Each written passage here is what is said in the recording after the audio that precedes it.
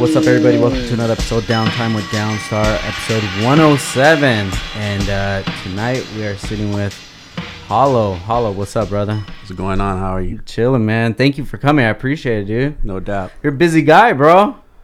Yeah.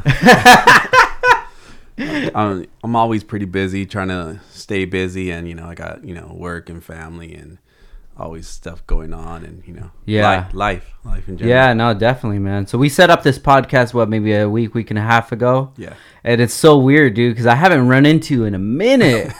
And then yesterday I messaged you on Instagram, hey, make sure everything's good for tomorrow, and I see you at the post office. It's fate, dog. Yeah, because we were both probably working, so yeah, I'm dropping off packages. And I was dropping off packages too. Hell yeah, man. So for people that aren't familiar with you, can you just give us a quick rundown of who you are and what you do? Everyone calls me Hollow. I'm a barber, entrepreneur. I own the Re-Up Barbershop in Oxnard, and I also own a aftershave company called Perps Aftershave, and I do a little bit of micropigmentation also. And so micropigmentation, is that kind of like the tattoo thing to give you the line back?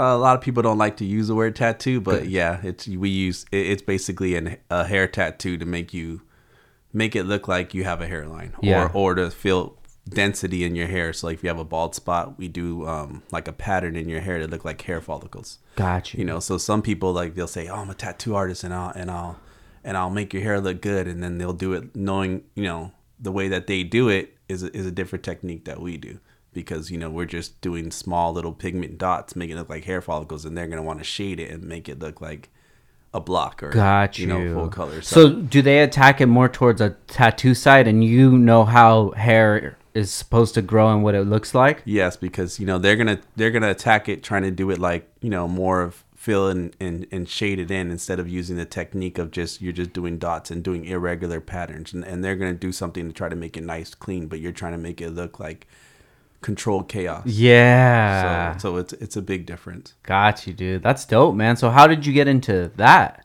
Is that like a new process that you just started doing? Yeah, I just started doing it this year. And it's kind of hard to juggle both by because I cut hair and then I do the aftershave, but I'm starting to get more into it and doing it, and accepting more clients here and there. But I've heard about it years ago, and then I just started researching, and then back then it was a lot more expensive to do the schooling and stuff like that, so I never really pursued it. And then this year I started talking to some people on the internet, and just networking, do aftershave, and other barbers that started to do it, and I got a couple of people to train me from different places, and I just went from there. Dope, man. Seems like you're always on your hustle, dude. Trying, man. I think that's one thing that I've always admired you for, dude, because ever since I've known about you, you've always been the one on the hustle. Same. I just remember, Downstar. I was seeing it everywhere, man. What's Downstar? And then I met Frank. I'm like, oh, okay, I see what Downstar is. And I just would see people with Hondas, and and I started seeing. I'm like, it was a dope idea, because no one was, everyone was into Hondas and into that scene, but no one was doing what you were doing, doing bolts and then making it stylish to have bolts on there, because people just thought of bolts as being boring, Yeah, it was one of those things that people really didn't pay attention to. Yeah. I like to say it's that product that people didn't know that they wanted. Yeah. And that's kind of like what every entrepreneur is looking for, but it's very rare, and to have been able to find something like that and to capitalize on it and to make it a business, it's super rewarding. But at the end of the day, it's very scary as well too, because it's not like I feel like I got kind of lucky with that product. It clicked to me, but I don't know why it didn't click to other people. But that's what separates entrepreneurs from the regular person. Yeah. You have to think outside the box, and then you were probably thinking about it, and you were scared and like, oh, is it gonna fail? But to me, to be a successful entrepreneur, you can't be afraid to fail. Yeah, you have to take risks. I mean, I've tried all sorts of side businesses that failed. So that's like one of the biggest things, you know, that in my head when I'm thinking, you know, when I look at you and I'm like, oh man, you got something that works, you know, like everybody has to find their niche, and you found your niche. You know, every person doesn't just hit on the first thing, you know. Yeah. You know, so yeah, you say you're lucky. Yeah, you probably are lucky because there's a lot of people that fail, you know. And there's probably other ideas that you started, you know, after Downstar and that they didn't work, you know? Yeah. I think that maybe because I look at it that I haven't really failed as much as I've heard other entrepreneurs fail. Like I haven't went down that really dark road of just being broke and, you know, Top Ramen and things like that. And then it just kind of makes me wonder if I could survive something like that. You know, if my entrepreneur skill was as strong to make it through that, because I was already, I didn't even start with any overhead, you know, it just like seemed to happen for me. No, and that's the thing. Once you're an entrepreneur, you have the same survival skills. So you're like, okay, let me outsource this, or this gonna work, and you're always thinking. So you know, if you have a failure, you always know that you can find something else to hustle to get back there. It may not be the same amount of money that you're working for, but you always have something to fall back on because you already have a recipe that works. Yeah. You know, you can apply that to another business and something else, and it's gonna work. It may not be something that you like or it's your passion, but hey, you know. Yeah, get in where you fit in, dude. I always feel like that too. You know, I maybe I won't have another product or brand or something if I just stopped Downstar and went to do something else. Yeah. I'm sure the road might be a little harder to maneuver down, but I don't think I'll ever get to the point where I'm, you know, struggling, because if I got to go work at McDonald's every day, I'm going to look for something else that I can do to get to that next position. Yeah. Okay, right now, who am I answering to?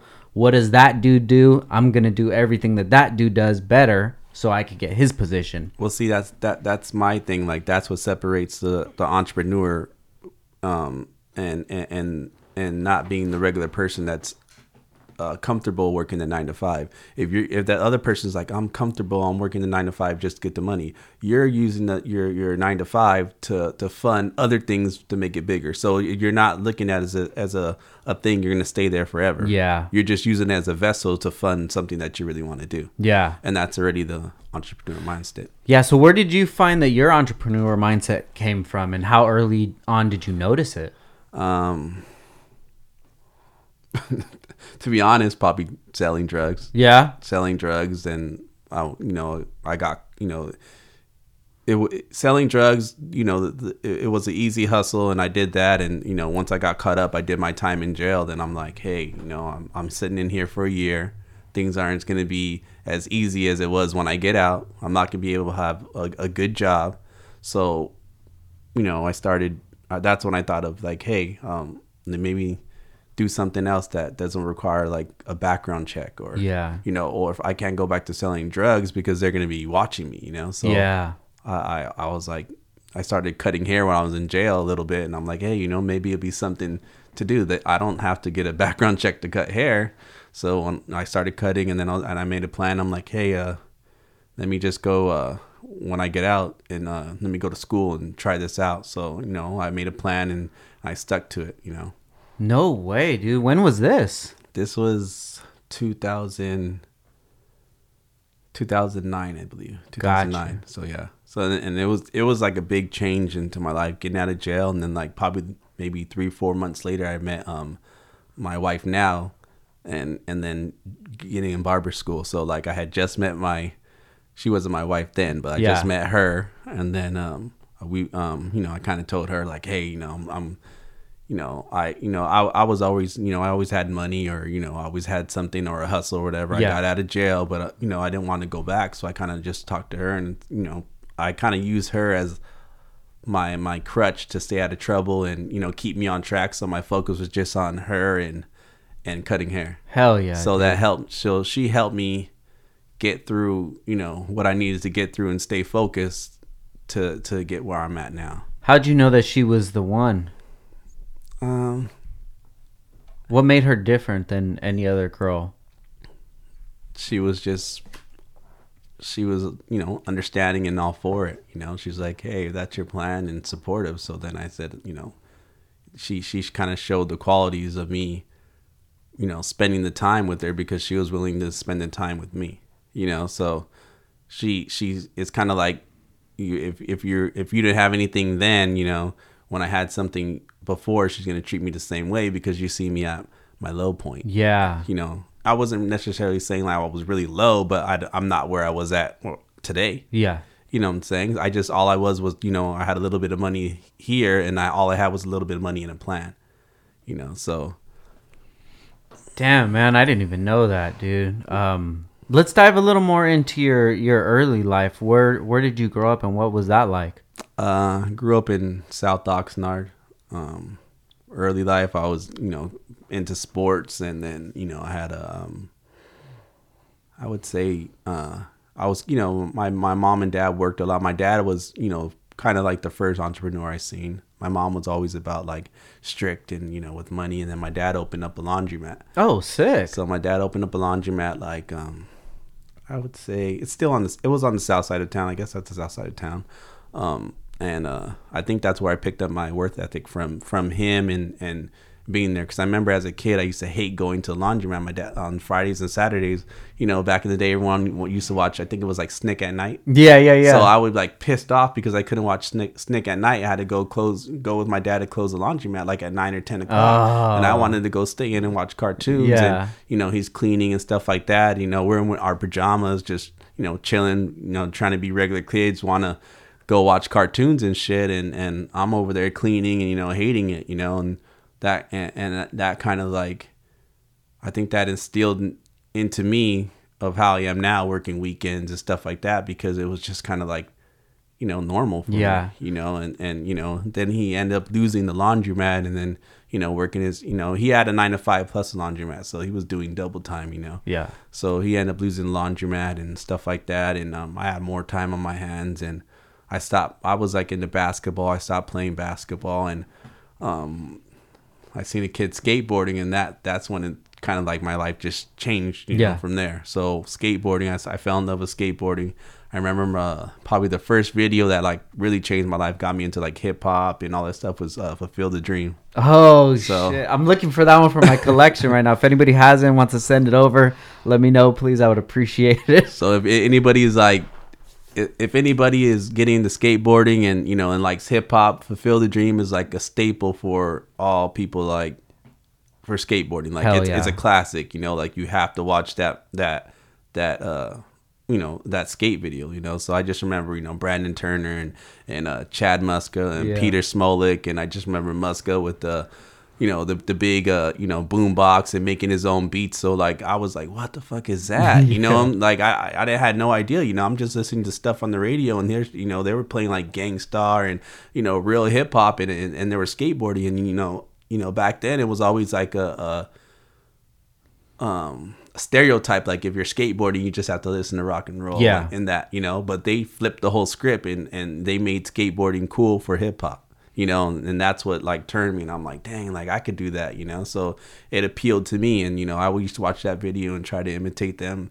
I used to try to get a boom box like big like Muska, and I wanted the Muska shoes, and I wanted to be like them, and I was skating for a while, and then I wasn't as good as I wanted to be. I was okay, but there were some things I wouldn't do. I was scared to go off of certain stairs, or I had my limit to skateboarding. And then I see like my other guys turn amateur and pro, and I kind of just did it for fun, and I kind of steered off from that. And then I got into like graffiti, and I started getting heavy into smoking weed and doing other stuff, and that's what led into me drug dealing and graffiti and stuff. So before we move away from skateboarding, I'm not sure the age difference. How old are you?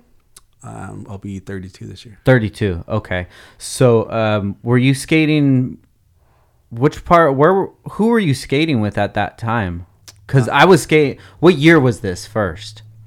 So I was probably junior high. So I was skating with like, back then we were called like the Lost Boys. Okay. So we were like all the college estates. So we would go like to Fifth and Gravel. Too, like, did you ever go to the church? The church. No shit, really? Yeah. But our spot was like the behind CI, the college estates. That's where our stuff was. So if we traveled, we would go to Fifth and Gravel, or we would go behind Ralph's, and I think it was Ralph's that time, and all the skate spots. The Pink 4, Hughes. Yeah. Hughes, where Yeah, it had Hughes, that yeah. the alley Yeah, right it's that there. one, yeah. No shit, dude. So that's We had to have run into each other. yeah, then, because dude. all I remember like a lot of those guys from Fifth and Gravel and all those guys. So, Yeah. you know, I still, you know, that I, but you see, I was always like, my thing was for my age group, we were a little bit better than the guys that were my age. So we Okay. hung out with all the older people. Yeah. You know, so they took us under the wing because we were better at skateboarding. They said, hey, you're good. You can hang with us. So, you know, so my people that was our age, we didn't hang out with. I always hung out with older people. And it's been like that forever. Yeah. I always gravitated towards older people for some reason. I never like really hung out with people my age. Yeah. You know, I remember Sal was the man back then, dude. Sal. So Sal, I used to skate with Sal. Did you? You know, Sal, Scout. I mean, I always used to look up to Sal. I remember Canadian James. Canadian James, yeah. All those guys, and yeah, that was like my group, and I wanted to be like them. You know, so You know what? Did you ever see that movie Mid-90s? yeah, That shit reminded me of my entire childhood right there. You know, Yeah. just skating at the church. That was Mo's house right there. Yeah, I so all the remember. boxes and stuff would be at Mo's house. yeah, and then I ended up like later down the year, like I ended up working with Mo as a barber. So Yeah. so you know, it's crazy how stuff like works out. Yeah, no, definitely, dude. That's tight, man. I always say it's like no matter where you come from, skateboarding is more than likely a part of your history somehow. You know, even in the car industry and a lot of people that I've met, dude. Yeah. And that's so tight, dude. So you realized that you had a passion for skateboarding, but then it wasn't going Yeah, it that was well. it was a passion. It was just fun, Yeah. just a fun hobby. Yeah, and you know, of course, when I was that young, I'm like, man, these guys are turning pro or amateur. I want to do that, and I Yeah. realized I wasn't as good as them. So, you know, as the older I got, reality sunk in. I'm like, hey, you know, I can't skate like them. I'm not going to get paid off of it because you know, it's like it's almost like you're good at basketball, but you want to join the NBA. Like, what are the Gotcha. chances of doing it? Yeah. You know? So I just skated here and there and after. So I think for like a 4-year period, I skated really hard, and then I strayed away, like little by little, skate, use it for transportation and just here and there. I wasn't skating every day like I used to. And then slowly I got out of it. So then you started, did you start going to parties and stuff? Partying and Gotcha. smoking, and it was because it was through the whole junior high into like freshman year, and then like after freshman year, I kind of like started going to parties, and didn't have time for skateboarding like I used to. Yeah. And what school were you going to at this time? I was going to Channel Islands. Okay, got you. So, I'm like kind of interested about that path that you went down, dude. I don't know if you want to dive into it a little bit, man. I mean, it's your podcast. Man. So it always intrigues me, like that life, and then coming to that realization when you're like locked up. Mm-hmm. So can you touch on that a little bit about what led you down getting locked up and what you realized when you were in there? Yeah, I mean, you don't have to go super into detail. Yeah, I was at that time I started making music and doing stuff like that, and I got laid off of my job, and I was getting a little bit of unemployment, so I was hustling, selling CDs and stuff like that, and I was always into smoking weed and doing stuff. So like a lot of my friends are doing the same thing. So I've always been kind of like a hustler. So I was selling weed, selling whatever I could, and making ends meet. And one night I just got careless and I got pulled over, and it was it. That was it? That was it. No way. I was drinking, and I had a friend drive me home. I slept at his house for a couple hours and drove my car back to it was like 3:00 in the morning. I'm driving my car, and then he was, I guess he ended up drinking. He failed to tell me that I didn't have any gas, so I'm driving slow on the freeway. So I get pulled over for driving too slow. Oh, So no I way. get pulled over. One thing led into another, and boom, I'm doing I'm fighting a case for like 4 or 5 years, and I end up signing for 1 year. So Wow, that's intense, man. yeah, I mean, for you to be at the position that you're at right now is just like, well, I mean that's I think you have to you can't appreciate the top if you haven't hit the bottom. yeah, You're never gonna appreciate the top because if you just like, oh, I just got there, you know what I'm saying? Like, I've been to the bottom, so that's why you keep striving and striving. That's why a lot of successful entrepreneurs are people who never had anything. Yeah. You know, so it's because they had to work and grind to get up there, you know? So it's not like they just fall into money, you know? Yeah. So before we move on to when you started your barber career, did you also have a part in Dope Style? Yeah, I did. So let's go ahead and talk about that a little bit, dude, because I had a buzz around the city.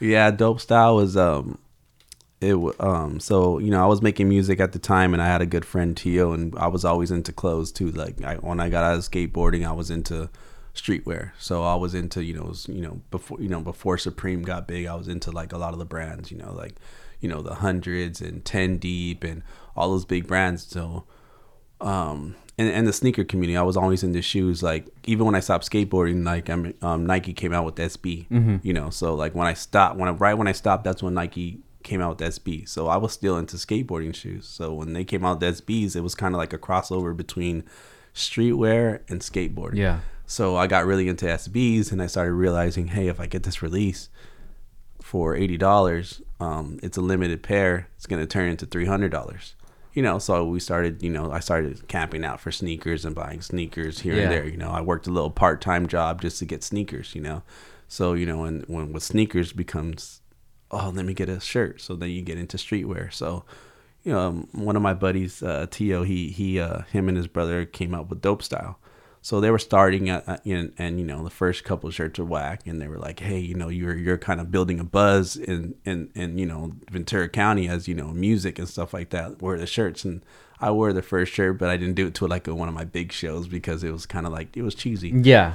So he started coming out with a little bit better stuff, and he got better. I started getting better, and then he was like, hey, you want to be in part of the company. So I started, whenever they will make a t-shirt run, sometimes I'll buy a couple for myself. Instead of me like just getting free shirts, I'll give them some money when they're printing the shirts. So I'll sell my own, and then I became more of a brand ambassador of the company.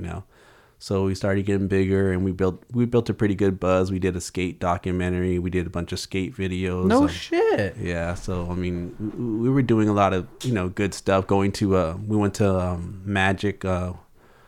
1 year, and and that kind of blew my mind, and we're like, man, we need to get bigger.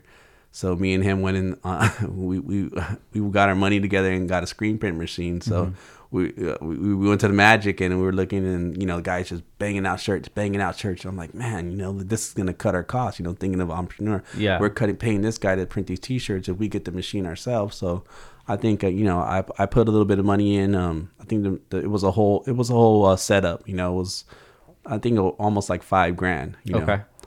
He put up the bigger portion. I put up like the supplies. I can't remember exactly how much money I put up because it was a long time ago. But so next thing you know, I rent a U-Haul, and I'm driving all the way to like El Segundo, picking up all the stuff, and I'm throwing it all in my garage, and we're setting up in the garage. I'm watching DVDs on how to try to print and screen print shirts, and so I go down to the alleys, and I buy a bunch of shirts. I go to the Garment District, buy a bunch of blank shirts, and next thing you know, I'm plugging up 500 shirts. No shit. I just couldn't learn how the technique to get the shirts. I'm doing it crooked, and I just couldn't get it. So like we had all this equipment in the garage, and we still ended up outsourcing because we couldn't get the technique. No way.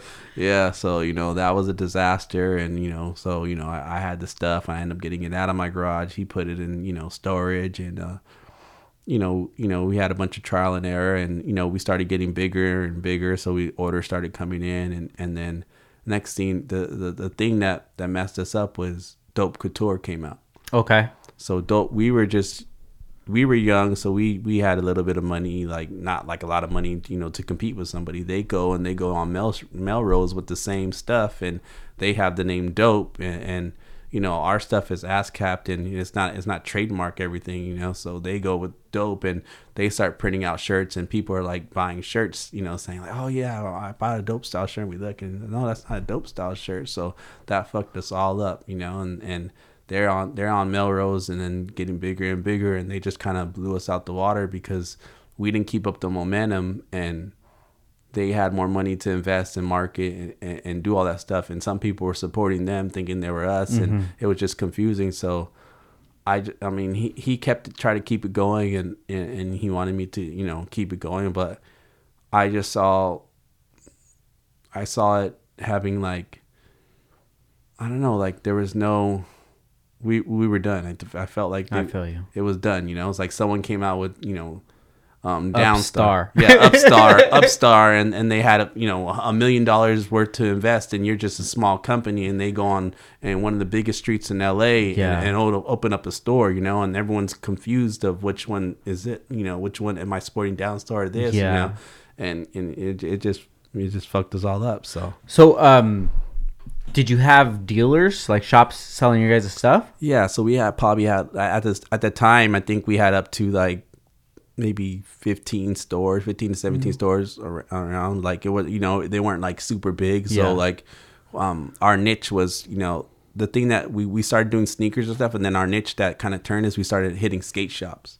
So, you know, we were in White Sands, 5 Points, and we were in a couple like places in Long Beach and, you know, other places in California, San Diego. So, you know, sometimes I would drive and try to get accounts, and you know, if they're like, oh, we don't know about having this, so, you know, sometimes hey, sign consignment, we'll do a consignment, you know. So we started doing consignment and just trying to, you know, be out there. So, you know, it was going good for a while, you know, like we weren't making money, like surviving, but it was good enough. Like it gave us a buzz, and it gave us a good feeling that we were like, people were wearing our shit everywhere, you know. Yeah. And you know, it was, you know, at the time it felt really good, but you know, when Dope Couture came out and just like shitted on us, it was deflating. So did you guys ever have any run-ins with them or know the owners or anything? Or no, I didn't. I just kind of left it alone. I was still doing my music thing too, so I was like focused on music, and you know, he was more of, you know, into the streetwear, you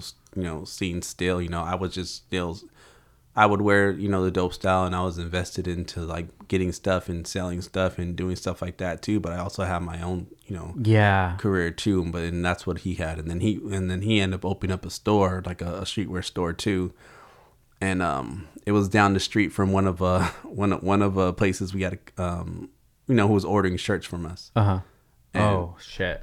So it was a conflict of interest, and you know, a lot of bad stuff started happening to the store and stuff too. People were breaking in and stealing stuff from the store. So, you know, it ended up, you know, being bad business for, you know. Yeah. In hindsight, looking back at everything, what would you have done differently for the whole situation? Probably went more all in. Yeah. More all in. Probably maybe when Dope Couture maybe came, I think we could have changed the name a little bit, or changed it, you know, like I mean, we were young at that time, so I, you got to think I'm 19, 20. Damn. No, 18, 19, 20, those were the years. So I didn't know anything about business. Yeah. He didn't, you know, he didn't know like everything also, so like it was just a learning experience. So dude, that's dope for you guys just to even take that risk at that young, you know. When I'm 18, 19, 20, I'm just working at Best Buy and fucking with cars, and that's it. You know. Damn, dude. So it was scary, you know, and like you know, looking back, I'm like, fuck, I thought I was doing everything, and I thought I was doing everything, you know, right. And then like in hindsight, you know, I wish, I'm like, fuck, if I wish what I know now, like if I would have done, you know, the things I done back then, I would have killed the game, you know. But you know, the time has passed, you know. Yeah, it was like it wasn't that long ago. I was looking at old pictures, and I seen like some dope style shirts that I had, and I'm like, yeah, and I still sick, bro. I go to the thrift store and I see some stuff over really? there. People are selling it, or like, you know, asking me, oh, do you still have some shirts? I'm like, man, that's 10 years ago. I don't even have any shirts to give you, know. So, you know. So what about bringing it back? I mean, Dope Couture went out of business. I think, I mean, they're still up, but like they don't have the buzz as what they had. But I don't want to get into streetwear anymore. Like, it's you see so many brands come and go. What brand have you seen that's just been there for so long? And and has longevity. Just the main ones and shit, and that's it. The only way, like, if people want to say Supreme, the only way Supreme stayed in business is because they strayed out of streetwear. They were making T-shirts. This was a skateboard company. Mm-hmm. Then they started making T-shirts, and the only reason they stayed in business is because they started thinking out the box and they started doing collabs. You know what I'm saying? So they did a collab with the weirdest shit, and people got fascinated with that. You know, it's not even, you can't even sit there and think like, oh, they're just selling shirts. They're selling crazy tennis balls, anything you could think of, water guns, like bouncing balls, because, you know, they thought outside of the box. You know, so it seems like that's what all the streetwear companies are doing now. Because you can't just rely on one thing. You know, everybody has a T-shirt and a design. It's just pretty hard to just come out, because how are you going to sit there and say like your design is better than somebody else's? Yeah, it's just opinion. Like a lot of people, everything like when people talk about you know, football and sports, and you know, there's like the Golden State Warriors, like for example, now everybody wants to shoot threes like Steph Curry, right?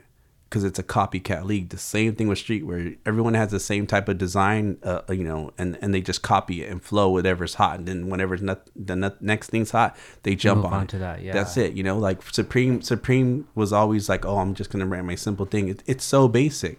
But back in the day, everybody wanted crazy shirts. Now everybody wants to be basic, because basic sells. Like more people want to have something with just a logo. Mm-hmm. They're proud to see a logo. If you have how many shirts now do you see that are people wearing with crazy designs? They don't. They just want to see a logo. Yeah. Branding is everything. You know, they just want you to walk around and see, oh, I'm wearing this. They don't want to have for you to figure it out, you know? Yeah. And I'm conditioned like that. I don't like stuff with a bunch of stuff on there. I just like something simple, plain and simple. Like, hey, I'm wearing this. That's it. You know, I don't want you like, oh, what kind of shirt is that? Like, you know, with stuff going on. So you want it to be known about what tribe you're part of? Basically, that's how it is, you know? Yeah. What is it? Think about a gang member, like what they're so proud to wear, what their colors and where they're from. Mm-hmm. Same thing about your team. You want to wear your team. So why get something and make a distraction? Yeah, no, I feel you on that, dude. It's I mean, it's really crazy, dude, watching the streetwear stuff, because I'm still pretty big into it, just like an observant, like I admire all those dudes because I seen their hustle, where they came from, and how they managed to keep going. But then I see like Lucky Charms and Hundreds collabo, and I'm like, what the fuck is going on, dude? But that's what's going on. They can't stay in business doing the same thing. You have to innovate. Like, you have to do weird shit to stay in business. Do you think that's the right way to innovate? Just to team up with some brands that aren't even part of the culture at all, just to... Yeah, because you need to bring in a different audience. You know, how are you gonna? You can't survive off the selling to the same people every single time. Yeah, you can't. There's no way. Just like, you know, like if like, you know, if you're into, you know, just like if people are like, hey Frank, like, you only make parts for Hondas. You probably hear that a lot, you know, and then you're like, fuck, maybe I need to do this, because you can't, you know. The more people say like, I like Frank's shit, but like, I don't have a Honda. Yeah, I got a Subi, or I got a BMW. Like, what? Like, why doesn't he make these type of parts? Yeah. You know? Why are you just catering to this niche? So that's what happens, you know. Like, people that are into Hundreds, they or these type of brands, they know they can't survive just off the same people all the time. And you have to understand too. Hundreds, like, I'm just using them as an example, right? Yeah. They've been around forever, right? So if you like that brand, are you gonna wear that brand for 10 years? So if you're just gonna cater to those people, these people are gonna get older. Yeah. And they're gonna outgrow you. Yeah, so, definitely. So what happens? You have to get new people. Yeah. Just the same person. Like, for example, I was into Hondas when I was 18, 19. I got out of Hondas. I grew out of it. Yeah. So if that person grows out of it, you just lost a customer. So you have to evolve and keep going with these things that you're doing for as a business, because you're never going to grow. You have to allow changing and growing, because the world changes. You have to adapt. You know, just like McDonald's. McDonald's has the same logo, and they use that, and they brainwash you to get these things, but they change little things up here and there just to make it relevant. You know what I'm saying? Like, that's what they do. They have to change little things here and there just to stay relevant, but they still have their solid base. You know, the Big Mac is always there, because it's a staple. But let me throw in the seasonal thing. or let me throw in chicken for here. Let Yeah. me bring back the McRib, because you have to keep your people interested. You can't just have, you can't survive off the Big Mac. Not everybody's gonna like the Big Mac, or I used to like the double cheeseburger. Then 10 years later, I like the Big Mac. Or you outgrow things, so you can't expect people to buy your things forever. You have to evolve. Yeah. Everybody's evolving, and that's even the craziest entrepreneurs are they get a product, and then next thing you know, they hire other people because you run out of ideas. You have to innovate. Like, you can't just think and you're the mastermind. Like Apple, they have people like Steve Jobs, and they're not running that stuff anymore. They have other people running it. A bunch of minds thinking of what to do next, because you can't just rely on your mind if you want to grow. Yeah. Because you're only going to be like thinking of one thing. You need to spread out, and then always have your base. You can always have your logo and always have your stuff, but just remember what your bread and butter is. But you need to keep people interested. I feel you on that, dude. Definitely, man. And I think that's one of the reasons why we wanted to do the this podcast and the skate brand, and focus a little more on apparel and things like that. It's just because I don't want people just to see Downstar as just a company that sells bolts. Yeah. I don't want that to even just be the highlight, dude. The bolt is like the product of the story, of the grind, of the hustle. Yeah. It's like taking nothing and making something. That's what I want Downstar to represent, rather than just like bolts. Yeah, you want it to be bigger than bolts. Yeah, no, definitely, man. And the podcast is helping out a lot, because I'm getting to speak to people that aren't even into cars. Yeah. Or people that are listening that aren't even into cars, and it's just getting me a whole different audience. Yeah. And just being able to network with different people, and it just gets those creative juices flowing, And then when you asked me to be on the podcast, I've started seeing it before, like when you were posting stuff, because I follow you and I see different stuff going on. So when you asked me about it, the first thing I did was look, and I'm like, oh, he's not even talking about cars. Yeah. So what is this about? And then I started seeing the skate. So to me, thinking, I'm like, okay, now he has Downstar is basically his his bread and butter, but he doesn't want to just be known for that. I think he wants to do other things, and just don't want, like, you're more than what you are. No, definitely, man. 100%, dude. And it's so hard to show that with just that being our only thing, just focused around cars. There's no way really of me being able to show my true personality, my true interest, without a platform like this, unless somebody were to ask me. Yeah. And just like we talked about before, this is your first podcast you've ever done. Mm-hmm. So if somebody wants to find out any information or whatever about you, they're going to have to like search, you know what I mean? But to have this podcast, this is going to be like a good look into who you are. Yeah. So I always tell people, if you want to know who I am as a person, there's hundreds of hours if you can hear my opinions, my point of view on things, and the way that I think about things. And I feel that this is going to open up a lot more doors for me, rather than just doing car stuff. Yeah, because you don't know how big your podcast can get. Yeah. All it takes is one interview, and boom, it's just like someone starts looking, and hey, like, I'm gonna start listening to this guy. He has interesting interviews. So it's like, you don't know where things are going to take you. And it just like, being an entrepreneur is a risk. This is a risk too. You could be like, hey, I'm gonna do these podcasts, and if it does good, it does good. If it does bad, it does bad. But you're not gonna quit. You're just gonna find the next thing. Yeah. But you're not gonna rely on it, because you always go back to selling bolts. That's your bread and butter. Yeah. Your bread and butter is always going to be your staple for you to do other things. You're always going to go like this, but you can steer off, because you always have that. Like, that's not going to hurt you. Yeah. If this podcast doesn't do good, it's not going to hurt you. If the skate thing doesn't do good, it doesn't hurt you, because you're always staying true to selling bolts, because that's your bread and butter. Yeah. And that's how I feel like a good entrepreneur has that. So like, I'm never going to like say like, oh, I'm completely done with cutting hair and if my other things don't work, I'm always gonna have that, So I use that as my backbone, and I try to do other stuff, And they may fail, I may not have the time for it, but it's a part of being an entrepreneur. Like, you have to take your losses, your bumps and bruises. You go on there. Like, not every idea is gonna hit. Like, I've had so many failures. Yeah. Let's talk about some of those. What are some things that you wanted to do, but it kind of just didn't work out? So it was maybe a couple years ago. I had thought of an idea to come out with the app. So I was gonna do an app, but for barbers. So like everybody has like, so me and the barbers, different barbers. I network with different barbers, and everyone's buying modified stuff or painted stuff. Yeah. So they go on eBay or they're hitting people up and sell it. So I wanted a platform to sell whatever you want that's barber related on an app. So you on Amazon, you can't, everything you have to buy on there is new. You can't buy modified stuff. Got you. So unless unless you're a company and it's approved.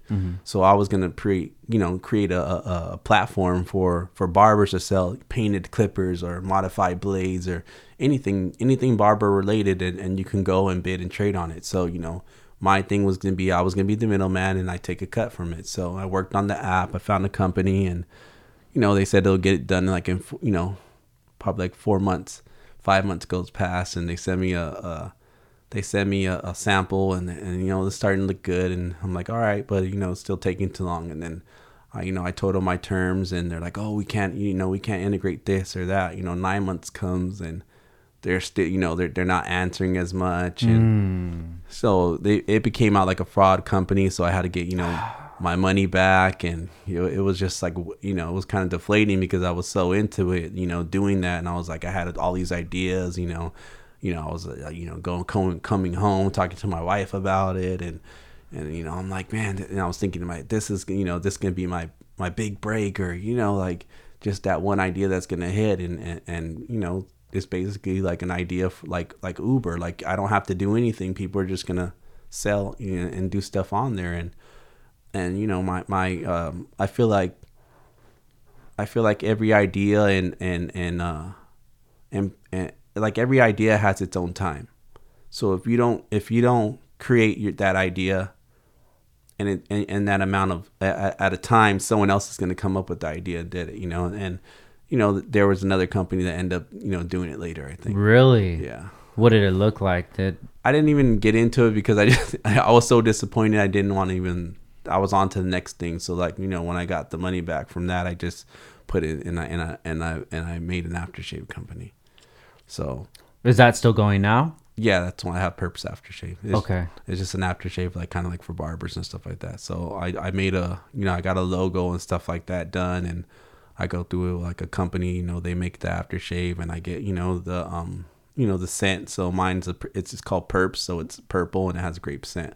I'm the only one on the market that has a grape scent aftershave. Nice. So some people like it, some people hate it because they don't like the fruity smell, or some people love it. So it's either one, but my niche is just for people who love it. Like I don't want to fit in. So if you like it, you like it. If you don't, you don't, so. Yeah. So how's that been going? It's going good. It's just hard to juggle doing a bunch of stuff. That's why I ran into you at the post office. Yeah. So, you were shipping stuff out? Shipping stuff out. So, I do everything myself. So, I mean, it's I'm packed. I don't make the actual aftershave go through a company. They have the form. I tell them the formula and they get it done. But I'm bottling it, packaging it, and shipping it. My wife helps me sometimes, and sometimes I get my son into it, and nice. Sometimes cousins, they'll bottle stuff for me. But it's just pretty much that's it.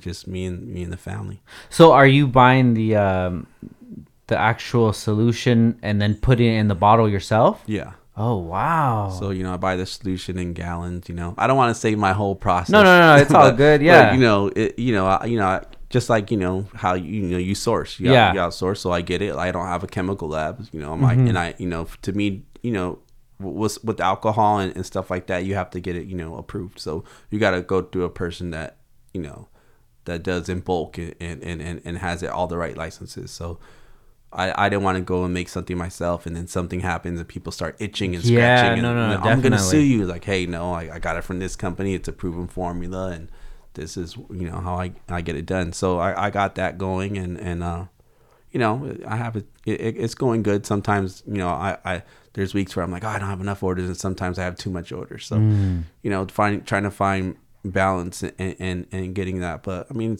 I've only had it for like a year and a half, so. To me, it's going pretty good. It could be a lot bigger if I put more time in it, but I've dabbled in so many things, and I have like my own personal life and my family. It's like it's hard to just put all your attention into that and finding a balance. So I know you know how it is, you know, Yeah. being married and with kids and finding the balance between that and work, you know. So when did you realize that there was a home life balance and you needed to work on it? How early on was it, or late? Maybe I would say when you know when I bought my barbershop, so maybe like 5 years ago, because I was working a lot when I worked for other people, but you know now it's like when you have your own business, you got to put in the effort. Like I can't sit there and be lazy and own a business, you know. So you always have that mentality, and then I see the potential, and sometimes I get too into it, and you know it's hard to find the balance, you know. Like a lot of people struggle with it. Like it's you know it's just life, you know. So there's times like you know where I have clients and I get annoyed and they tell me, oh my gosh, you're just so you have your own company, you're so lucky, I'm stuck at my job and this and that. And then I ask them, oh, do you have kids, are you singles, what's stopping you? Yeah. What's stopping you from doing that? Like I have my kids, my family, I have so much stuff to worry about and find a balance, and you're sitting here telling me I wish. Like what's stopping you from going to get that? Like, you know, I'm saying, like it's not easy. I struggle every day trying to find a balance, you know. I'm not perfect. Like, you know, I mess up in both, like giving attention. Sometimes I put too much attention to my business, and you know, your relationship can suffer, you know. Like it's hard, you know. And it's like, but you know, as being an entrepreneur, it's like I'm so focused, and I try to focus on doing that, and I'm always thinking about the next, and sometimes I don't enjoy the here and the now.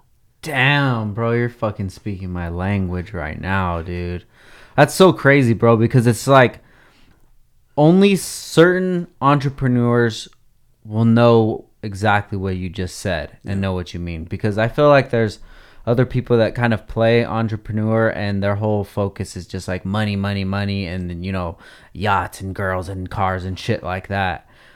But that's not like reality, dude. Reality is just what you said, you know. It's just trying to figure this shit out, trying to make everybody happy, and trying to be happy yourself, but like your happiness is delayed because you're making everybody else happy. Exactly. So you got to keep the business running. It's like that's the thing. Like you got to keep everybody else happy in the business. You got to keep, you know, you got to go back to your family, make sure they're happy, and then you're struggling, you know, because you're trying to succeed, but are you happy at the end? Yeah. Because it's like you're just striving and striving and striving, but you haven't achieved what you wanted to achieve, and you have all these goals and dreams, and you know you're like, oh yeah, I got this, I got the car, I got this, but like I'm not there yet. Yeah. And then you have your family, and then you're like, you know, you want so much more for your family, you want so much more for yourself, and you have all these ideas and potential, but you have so little time and so little, not all the money and resources you need to accomplish them, and that's the everyday struggle, and you don't have all you don't have all the time to sit there and spend with your family, you know. So that's the thing where I'm talking about, we're trying to find balance. So it's like you're always trying to find a perfect idea where you could, you know, hey, if I hit on this idea, I'll have more time and stuff like that. You know, I wouldn't have to be working 60 hours or 70 hours in this thing. I could spend 30 and micromanage. You know, that's always like been my thing. You know, and I'm striving for it, you know, and that's the hard part of finding the balance, you know. Yeah. I mean, and you know, I talk to people all day, and you know, people just don't understand. They just think they like, hey Frank, you drive this car, you know. I'm not gonna say what car you have, you know, but you're so lucky. But do they know what it took to get the car? Are they willing? They probably work 40 hours a week, and oh man, I hate my job. I'm, you know, and then the boss asks, you want to work overtime? No, I'm going home. Yeah. What the fuck? You're complaining this guy has his car, but you don't want to take the necessary steps to get what you want. But you just want to sit there and say like, this person's so lucky, but you don't want to you don't want to put in the work. You don't know that Frank probably spent 80 hours this week, and you only spent 40. Yeah. That's the difference. That's the big difference. They see, but they don't want to put in the work. You know, I work 65 to 70 hours a week, every week. You know, and then I try to find balance with my family, and then, you know, pay bills, and then, you know, run the shop, and you know, think of ideas, and it's just going constantly. My mind is like a computer sometimes. You know, I'm just keep going, like, sometimes I can't sleep at night because I thought of an idea, and then I'm like, fuck, well, I need to think of, how I can put into action, and it just keeps going. Like sometimes I drive myself crazy because I have all these ideas, because once you're an entrepreneur, you're an entrepreneur. It just keeps going and going and going and going. Like you can't stop. Bro. It's crazy, man. You're saying everything that I feel, dude. Because being an entrepreneur, like a lot of people, they think you're different, but you're not. You think you think the same. You may not have the same ideas, but you have ideas, and they drive you crazy because you want to accomplish so much. You did this, and you're like, oh my gosh, I'm doing good, but I could do better. Like, but you're not happy because there's something else you could keep reaching. It's like a game. It's like you keep chasing and chasing and chasing and chasing. Yeah. It's because you did this already. So what's next? You don't want to plateau and just be okay, because if you're comfortable, you're no better than the person that works 40 hours a week and just goes home and then and doesn't work on himself. Like, how are you supposed to move up in life if you're just comfortable? Yeah. You can't.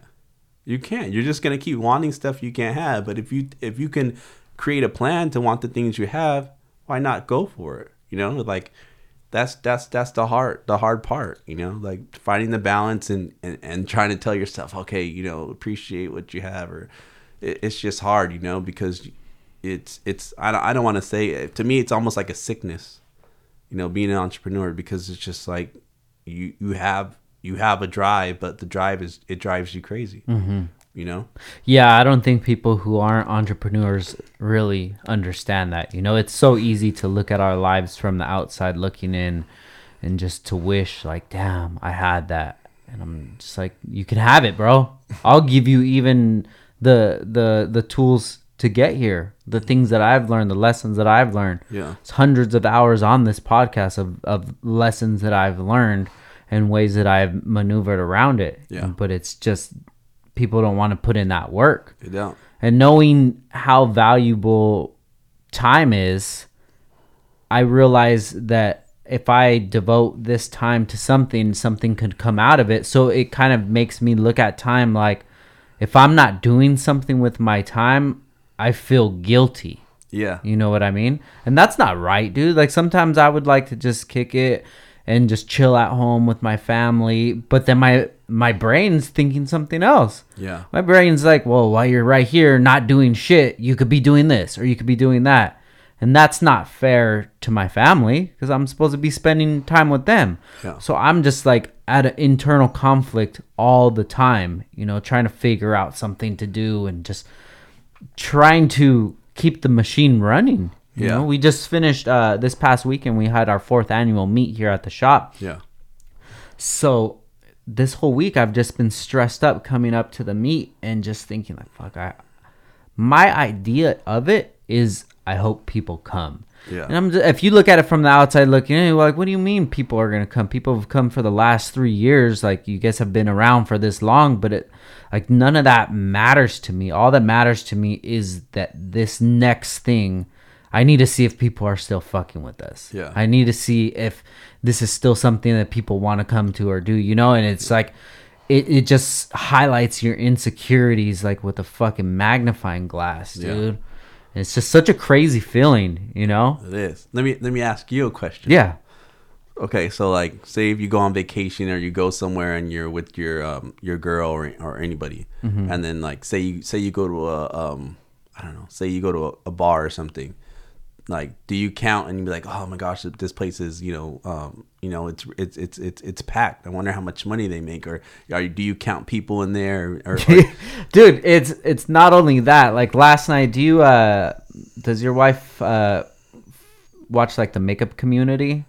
She watches like still different things and stuff like that. Okay, well, there's this makeup guy. His name is Jeffree Star. Are you familiar with him? Yeah, I know Jeffree Star. So Jeffree Star, he's been around forever, dude, since like MySpace days, just branding himself, and now he's got like a successful makeup business. Yeah. And I've always seen him because my wife, she'll watch his shows, or he's involved somehow or some drama or whatever. So yesterday, he's doing a documentary with this guy, Shane Dawson. Do you know who Shane Dawson is? Yeah.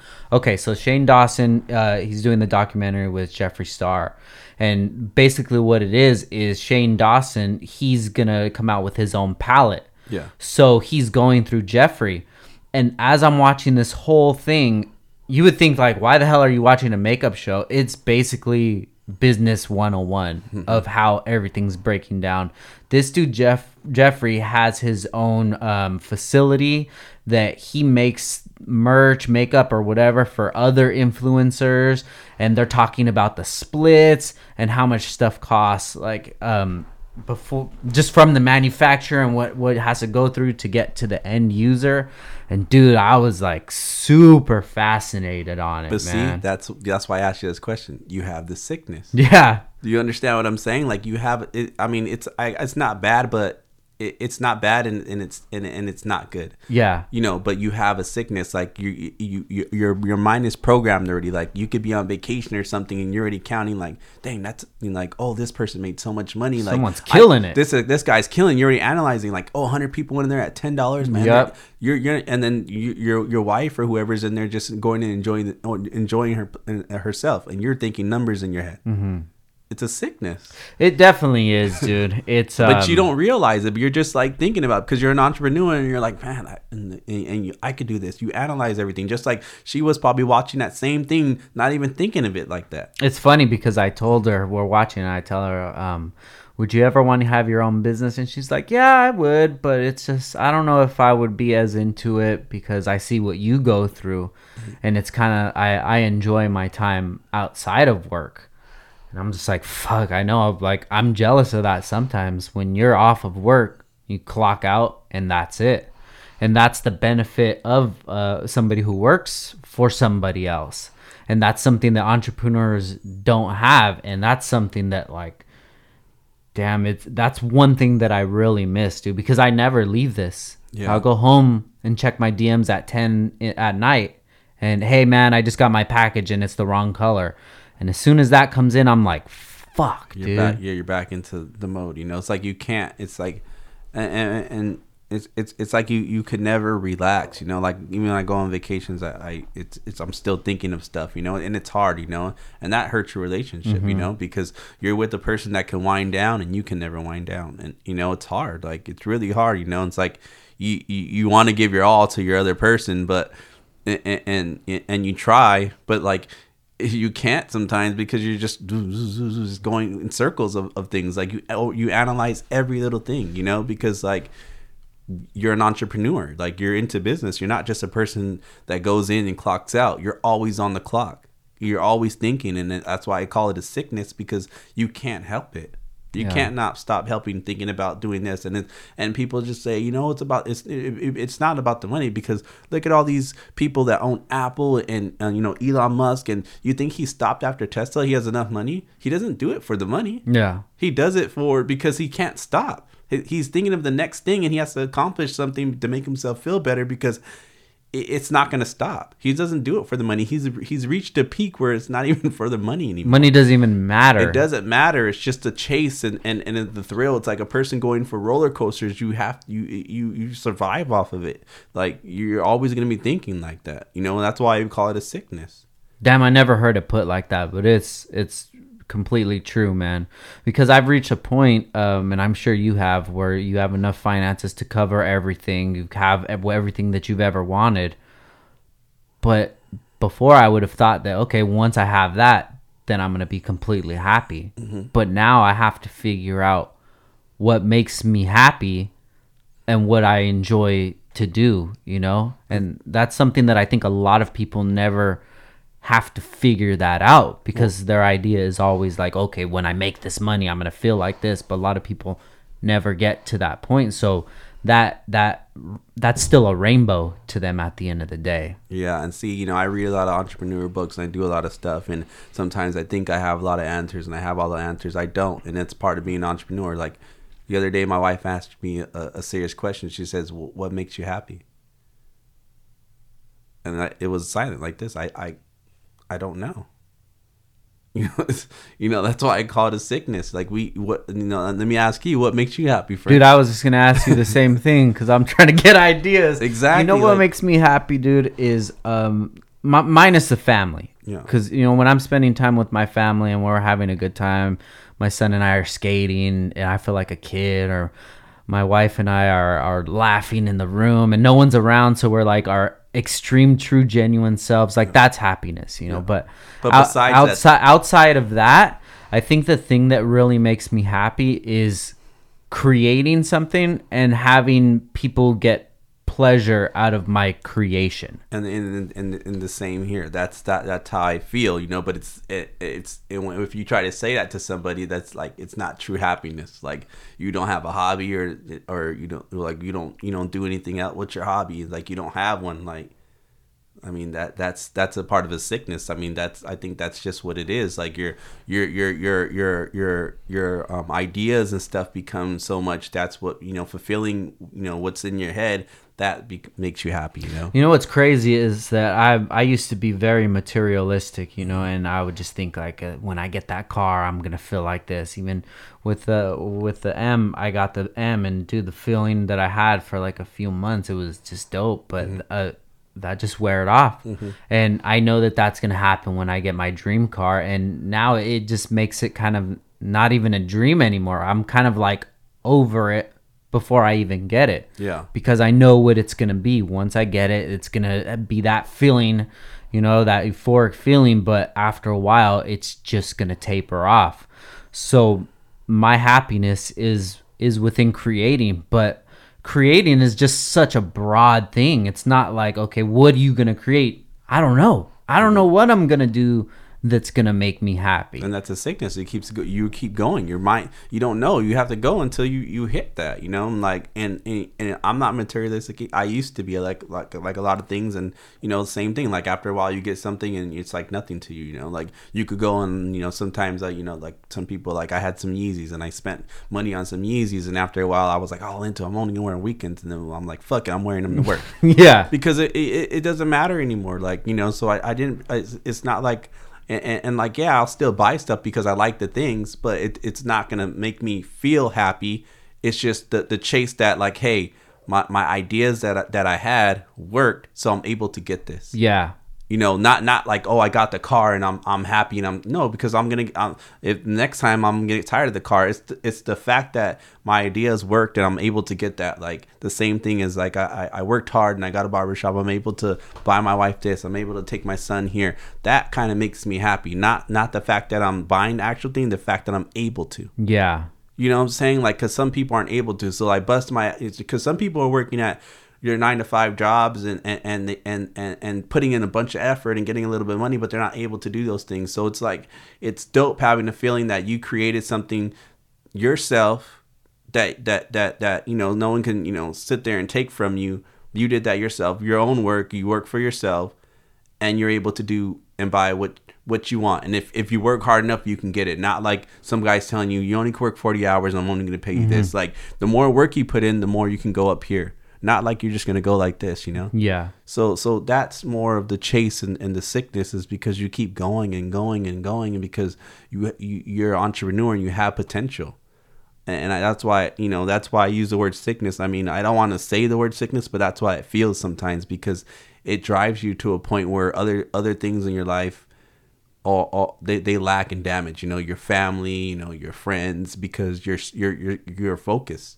You know, and it's hard for you to focus on other things and enjoy yourself, because your mind is just going in circles of different things and different ideas. Sometimes you don't sleep. Sometimes you someone's talking to you and you're in mid conversation and you're like, I thought of an idea right now, and you're just bullshitting with them because you're thinking of the idea you just thought of. You know, like, I could have a conversation with you right now and we're just talking about life, and next thing you know, like, oh, I should put this person on my podcast. In the middle of conversation, talking to that person, because that's how you're wired to think. You know, you're just so over the pace, and it's, you know, I can't multitask for anything, because my you know, I just go crazy at times, you know, because I'm just thinking of different stuff. You know, there's always something I could have done or should do, or the thing I want to do next, you know. And it's hard, you know. And, you know, the only reason I bring it up is because I feel like you're at that same point, and I know you are, because what we're doing right now, it just proves it. You got the bolts, and then now you want to do skates, and now you want to do that, because you're going crazy. It's not enough for you. Yeah. The same thing with how you said, like, oh, the same thing about the hundreds. It goes down to that. You can't just do the same thing and be able to survive, Yeah, dude. You're so right, bro. It's like Downstar is taking care of the bills, is taking care of the day-to-day kind of things, but at the end of the day, it's not bringing me the same joy that it was in the past, because the joy that I was getting from the past was the uncertainty. Yeah. Like, what can this be? How high or how big can I make this? And it's gotten to the point where it's very well established. And not saying that it can't get any bigger, but it's gotten to a point where I'm like, okay, this isn't the feeling that I thought I would have when I reached this point. And it has nothing to do with the community. It has nothing to do with the product, the business, any of that. It's within me. It's something that I'm trying to find what really makes me happy. What made me happy, like skateboarding made me happy when I was a kid. What cars made me happy for so long. What's the thing that makes me happy? And I think that's why I'm kind of addicted to doing these podcasts, because this is something that makes me happy. But it's, I don't think it's wrong. It's just you can't help it. Like look at Kobe Bryant. He's a prime example. Played basketball.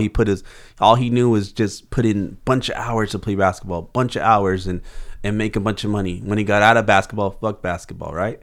What's he do? He opens a camp. He's like, oh, I want to do movies. And then he works so hard to put this movie. He wins an award. And everyone's like, why can't you go back to basketball? Now I could try to do different things.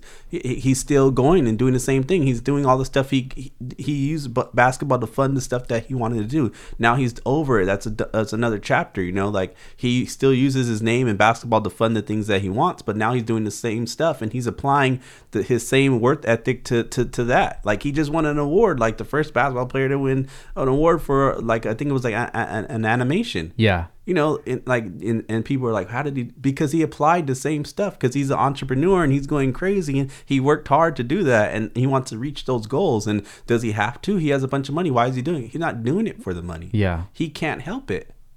I think that's the hardest part for people to even realize, and when you say that, it kind of makes people feel a certain kind of way. Yeah. And, I don't know if it's even something that I would want people really to feel, because it's like a really lonely feeling have, to knowing that you spent the last however long of your life focused on this thing and still have to keep reinventing yourself or find something that makes you happy.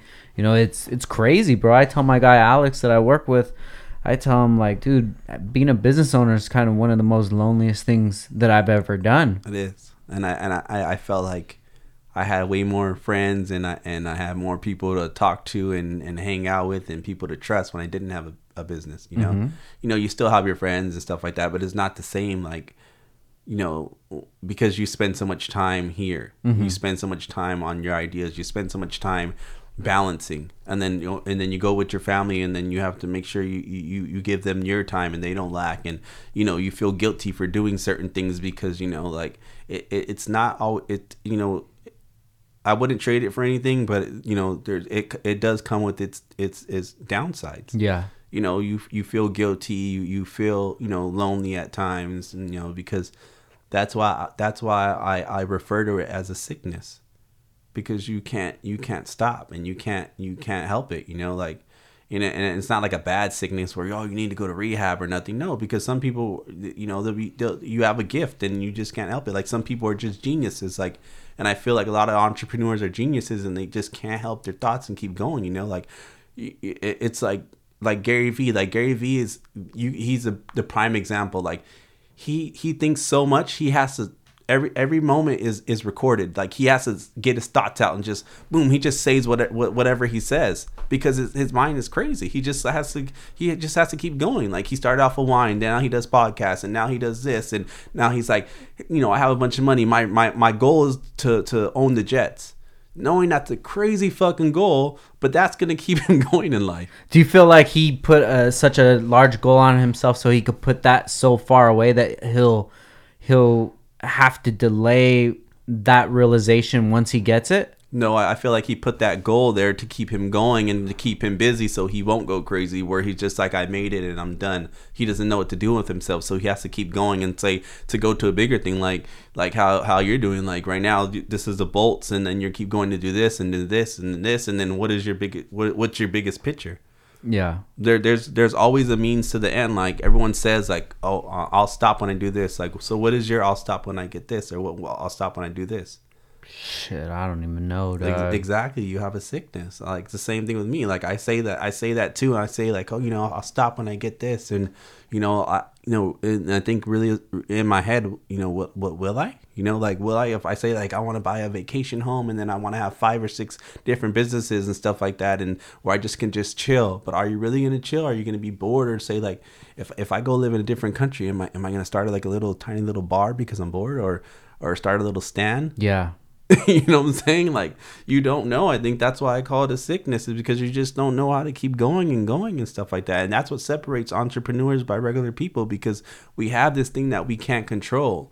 And only to keep it, in check at times is to keep striving and doing these things, or else you'll go crazy, because we're trying to reach this happiness to fulfill our thoughts in our head, our dreams and our goals, and people just think it's just money. It's like, it's not about the money, because once you achieve the money, people are still chasing. Like I just named a bunch of people who have all the money in the world and they're still doing shit. Like why are they still doing shit? They can't stop. Yeah. Look at LeBron James. What is he doing while he's playing basketball? Making movies. He has sneakers. He has a sports agency. Like he has a show coming out. Like he can't stop. He's more than just a basketball player, and you're more than just making bolts. Yeah. And you know that in your head. Damn, that's so crazy, dude. I never thought of it, but while you're saying that, I'm just thinking about everybody that I look up to, and just the successful people. And you're right, dude. You would think that they've reached a pinnacle where they're never going to run out of money unless they spend it ridiculously. Mm-hmm. But if you just live in a certain size means, like not every year you're buying a new Bugatti or whatever, you know. The perfect example would be like Floyd Mayweather. It's like, you would think that he would be on the top of the world. He has so much money, but every time I see him, he just looks lonely, and I understand that look that he has. I can read that, and it's just like, because it's crazy, man. Everybody is on their own mission, and exactly. So he's got all this money. He feels on the top, but that's why he acts the way he does. That's why he throws money out there to make it so hey, I'm happy. He's not happy. I have 13 different. He just gets all the stuff because he has all this money, but he's truly not happy. If someone has to tell you that they're happy, they're not happy. You know what I'm saying? That's like someone telling you, I'm the best. If you're the best, you shouldn't tell me you're the best. I should know you're the best. Yeah. You know what I'm saying? It's the same thing. Floyd, he always has to, I'm happy. Look at this. My life is lovely. He's not even smiling when he's doing it. You're fucking right. Is he smiling when he's throwing money? He's serious doing this. Like he's not happy because he's gone and he's reaching and he keeps doing things, and that's why he didn't. I might come back for another fight. He's bored. He opens up a strip club. Like, why do you need to open a strip club? Because you need so much money. That's only because he's bored. He has to try and do these things to keep his ego going. And to lie to himself that he's happy, but he's not happy. Like money, money can buy you. Money doesn't buy you happiness, but it does buy things to keep you in check and control, like to keep you going. You know what I'm saying? Like, so I think goals are what people they strive for. I think goals make you happy. You know what I'm saying? Not necessarily the things, being able to achieve the things that, hey, I stuck to this plan and I got it. So I can't really say there, like, I'm going to be like, oh, I buy this car, I'm going to be happy. Like, yeah, I'm happy that I got the car, but I'm happy that I stuck to something, I achieved that, and that's a satisfaction, not necessarily numbers, the point of I can. That and that's why I call it's a sickness. It's like, you just keep going and going and going and going and going. It's a means to an end. Like, I mean, would you think you can't even answer some of the questions I'm telling you because you have the same thing I have? Like, yeah, it's just hard. You don't know. Like, yes, you're happy, but are you like truly happy? It's like, no, because you have so many things you want to do. You know, like your wife and your kids, you know, they make you happy, you know, but like, are they happy? Are you giving your all to them? I guarantee you're not, because you can't. Yeah. You know, and it takes a, you know, and with my relationship, it's hard because it takes a strong person to realize that. Like on the other side, like I'm sure your girl is really strong to sit there and she understands, you know, but it's hard for her to understand because she's not wired like me and you are. And my wife isn't, you know, she has her own stuff and she's an entrepreneur, but she can turn it off. Yeah. We can't. Okay, everybody, we're going to take a quick break for our sponsors and we'll be back in 1 minute. Yo, what's up, fool? Make sure you check out Downstar for all of your dress-up needs. Get it poppin' over here. We have all the kits for the K-Series, the B-Series, the transmission, the mounts, the engine, the Toro, baby. We have the hardware for the seats, for the stereo.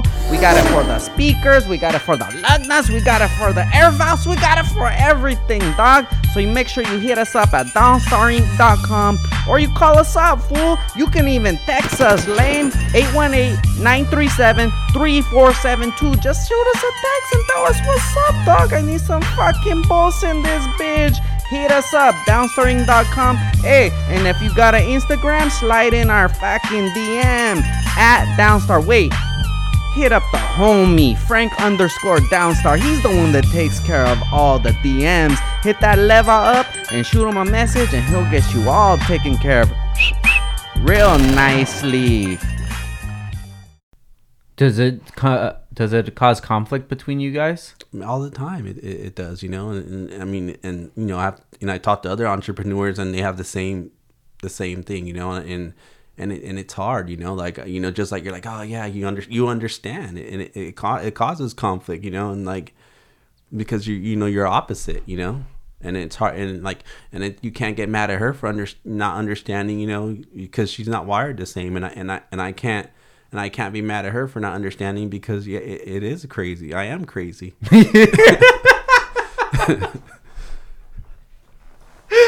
Oh shit. I love it, bro. It's true, man. Sometimes I feel fucking crazy, bro. I feel crazy for just thinking about things the way that I do, not being happy with things that I should be happy with. Mm-hmm.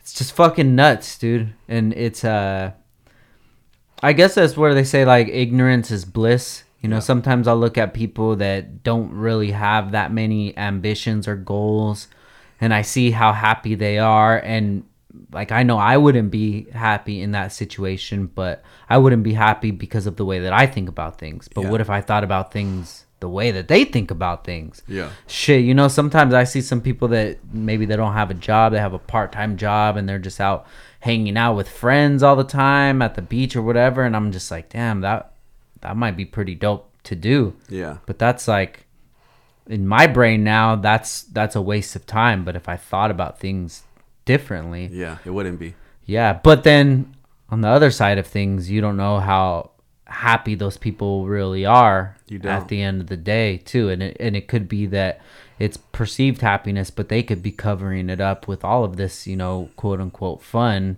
because they realize to themselves that they don't have the confidence to reach the next level or something, and they're looking up to people like us. And the level is a good word. I feel like life is a game, you know, and we're just keep playing and thinking of a new cheat code to just get up to that next level, you know. And then once we get to another level, it's like, okay, I'm not gonna stay at this level. I think I can go a little bit higher, mm-hmm. and that's the sickness where we can't. We're like, you know, it's like you beat the game already. And you beat the game on easy. Can you want to play it on medium? Okay, I beat on medium. Can I go on expert? Oh, can I go on this? Like, you just keep going, you know. And it's like, dude, you beat the game, or people are telling you beat the game already. No, I didn't. I have to keep challenging myself, and that's the hard part. And that's why I say it's a sickness, and it's finding balance and doing it. And once you got spiraled into that life, it's hard to stop. You know, like.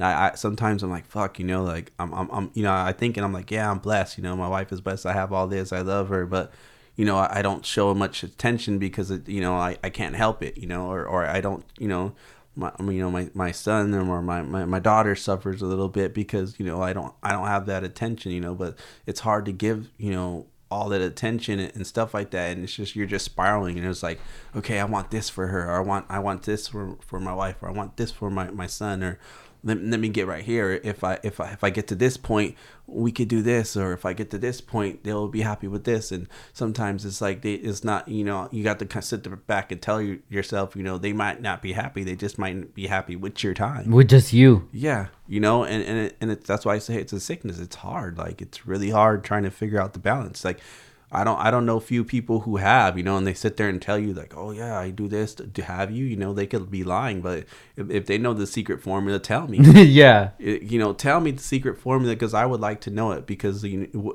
the secret formula is not just saying like, okay, go spend time with the secret formula is finding a balance, saying like you give enough to them and you're still fulfilling what you're doing. You know, and it's hard to do that because you're just going, like, just like you say, you can't. That's why I asked you that question, because you can't even go to a place without counting money and enjoying yourself, because you're already thinking like, you might be like having fun, but you're like, damn, they just made, this is a good business, or damn, they just like, they made this at the door, or damn, they're robbing me. Yeah. You know, just like you were analyzing Jeffree Star's thing, and you're probably thinking in your head like, dude, if this dude didn't rely on Jeffree Star and just did what Jeffree Star did instead of using him in middleman, and he would have made more money, we can cut him out. Yeah. That's how entrepreneurs think. But the lazy person is just like, let me use Jeffree right now, not knowing Jeffree is doing everything and sourcing everything himself, and he's just milking you because you don't have the right mind state and to source those things yourself. You know? Yeah. But that's how we think, you know. That's always how we think. Have you found anything that helps you out? Like, you know, calm down, live life in the moment, and just take a breath. My wife nagging at me. Yeah. That's the only person that could try to calm me down and bring me back to reality. But anybody else, no. They tell me certain things, but it's kind of like how you can't tell me anything. Like, you don't know what's going on in my head. How do you turn off at night?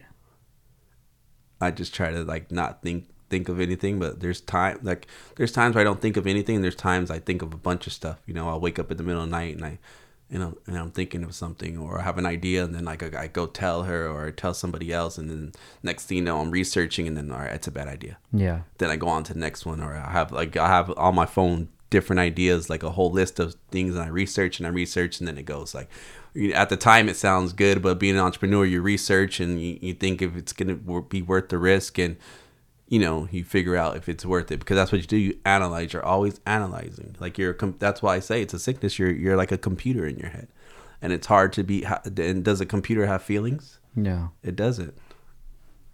So how is a person going to try to make a computer have feelings? You know, it's like sitting there trying to it's like being the Terminator. The Terminator didn't have any feelings, you know. In the movie, like they were trying to like, hey, he's programmed a certain way, and we're programmed, you know.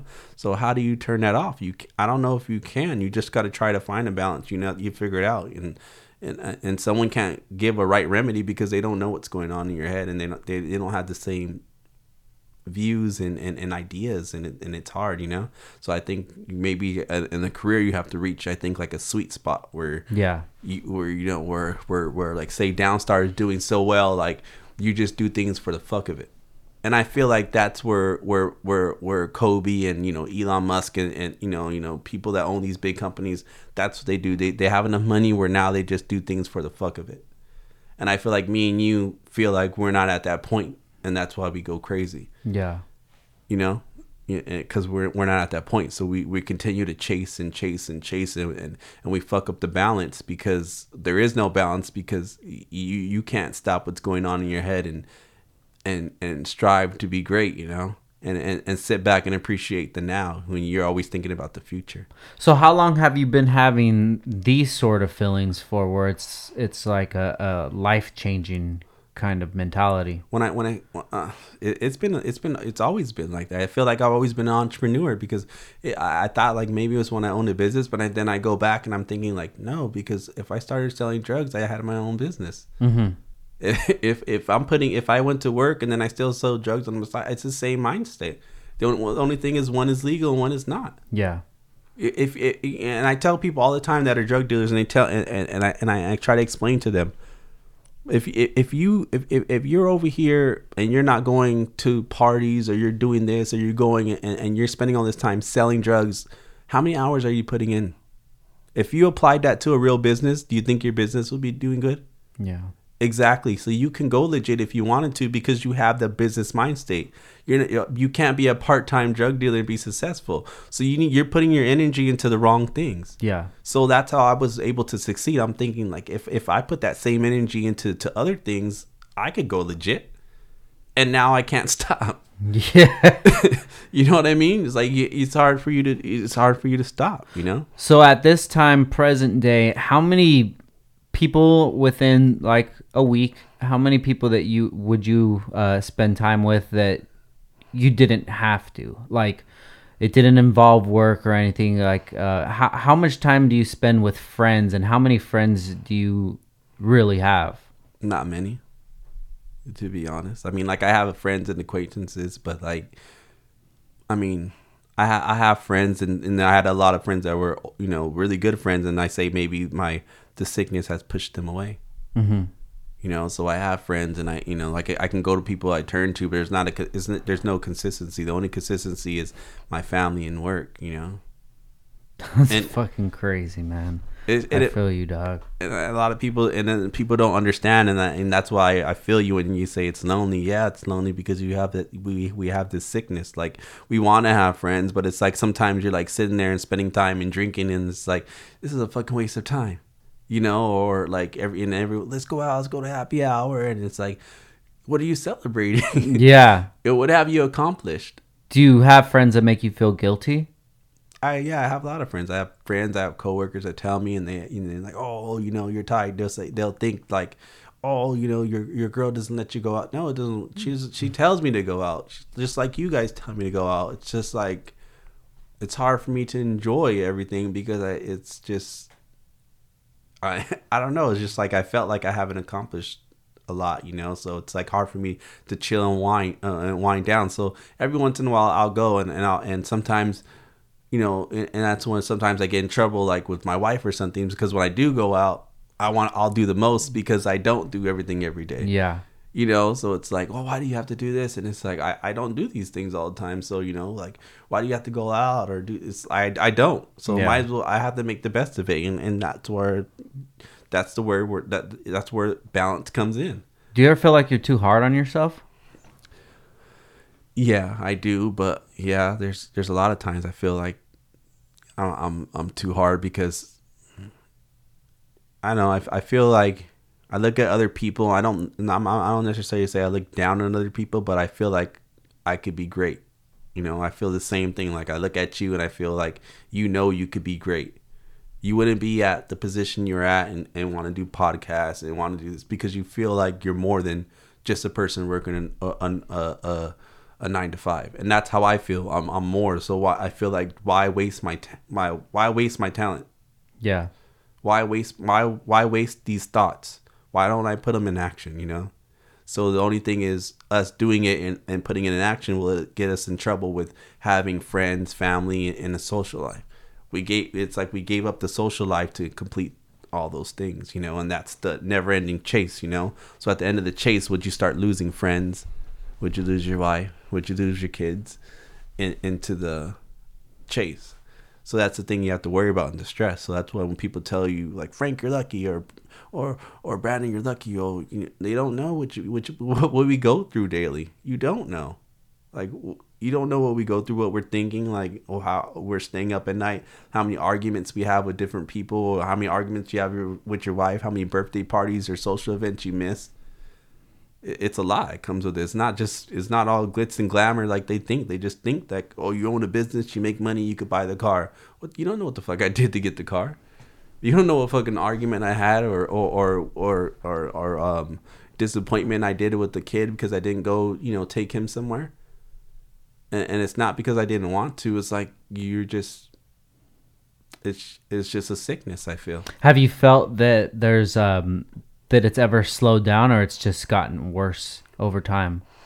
I think I have my ups and downs. I think, you know, maybe it could have gotten worse. And there's times where I just, you know, like, Like now, like, you know, I'm like my aftershave company. I'm not pushing it as much as I should be pushing it. I just kind of just took it a toll, kind of like to reevaluate, you know, family and stuff like that. You know, I taking the time because I could see an effect right now.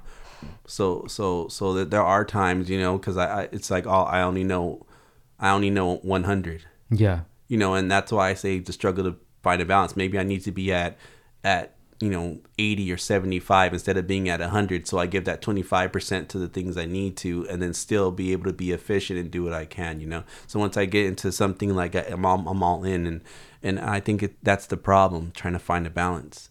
And I wish I could just do it overnight, but it's hard. You know. Does haircutting still bring you joy? I don't think so. Like I like to do like I mean I'm in the middle because like I say that and then I'm like I'll do other things, but then you know when I have my bad days, but then I have my good days talking to people and having my you know my customers come in and talk to them and you build relationships. Mm-hmm. It's kind of hard, like you'll miss that, you know. Like to go back, just like you know, you have your relationships with the Bolts, and it's kind of like you know you going to you know Honda days and you know the iBox stuff and stuff like that, and you know you say like I don't want to do this, but are you gonna miss those relationships you had there? I always think about that every year. I think I'm gonna dial it down, but once I start going to these events, you realize like why you started doing it in the first place. All these relationships you've made. Every time I go on these trips, I tell my buddies that I go with it, it's like a new chapter in the book.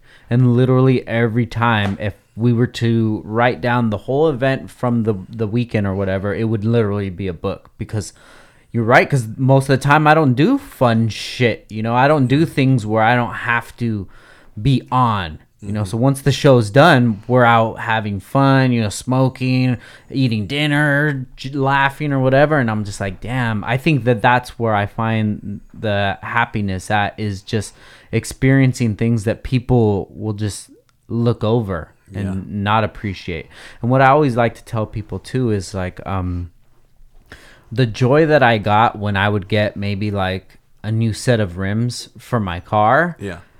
I don't know if I'll ever feel that same joy at that level again. Yeah. Does that make sense? Because like that was such an enormous portion of my finances or whatever went to this, and I got in.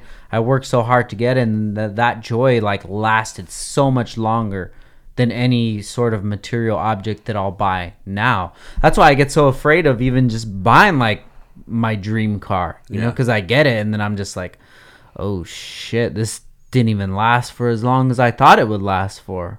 So I tell people that are at that position right now, like, don't look at, oh, I can't wait till I get this, I'm gonna feel like this. Like, appreciate what you got at that time. If it is something as small as like a new stereo, a new steering wheel, or whatever car part it would be, like that joy that you're gonna get, it's gonna be so hard to replicate that feeling later on down the line when you're more successful, because you have to do things that are even bigger. So do you feel like that you have to accomplish a way larger goal in order to feel the same way that you did when the re-up opened at the beginning? Yeah, and I feel like it has to keep going, and it's like not necessarily being materialistic, but you get a high when you get something, you know, like just like I was super like ecstatic, and when I got my own, you know, business, and it was going great, and people were giving you compliments, and then you get comfortable, and it's like, that's an old toy now. Yeah, time to find a new toy, you know. Same thing, like, you know, when my wife, you know, she got her own business, and I was so excited and proud, and I was like, man, she has her own business, her thing's going good, and you know, people are giving her compliments, and it's like I got high off of it. Mm-hmm. Like I liked it. I was like, man, like that's dope. Like she feels the same, but she doesn't get as high as I get off of it, you know. But and it wasn't my business. It's all hers, but it was dope for her to have something, and I felt good. It's like, man, because not everybody's doing it, and not people can sustain that. Not everybody can be a Downstar. Yeah. Not everybody could be a re-up. Not everybody could be a Perps aftershave. So it made us feel like we were unique, or like there's other people that do something, but like it's an accomplishment. So it's like I don't really see things as materialistic. I feel it as accomplishment, so it's on to the next thing. So like even when my other friends get businesses, I'm not happy. I'm not like jealous or anything. Like I feel like that's dope. Like I don't care if anybody makes it. Like I want everybody to make it. Like, but I'm always gonna focus on what's gonna get me off and get me high, and keep going with my goals, and wish my friends to do good. Like when you had stuff, like I was like, damn, that's dope. I didn't be like, fuck Frank, man. Yeah. Like he's doing the bolts. I just thought of like, oh, Frank got this, man. I wish I thought of an idea like that. That's dope. Like Thank you, man. That's how I feel.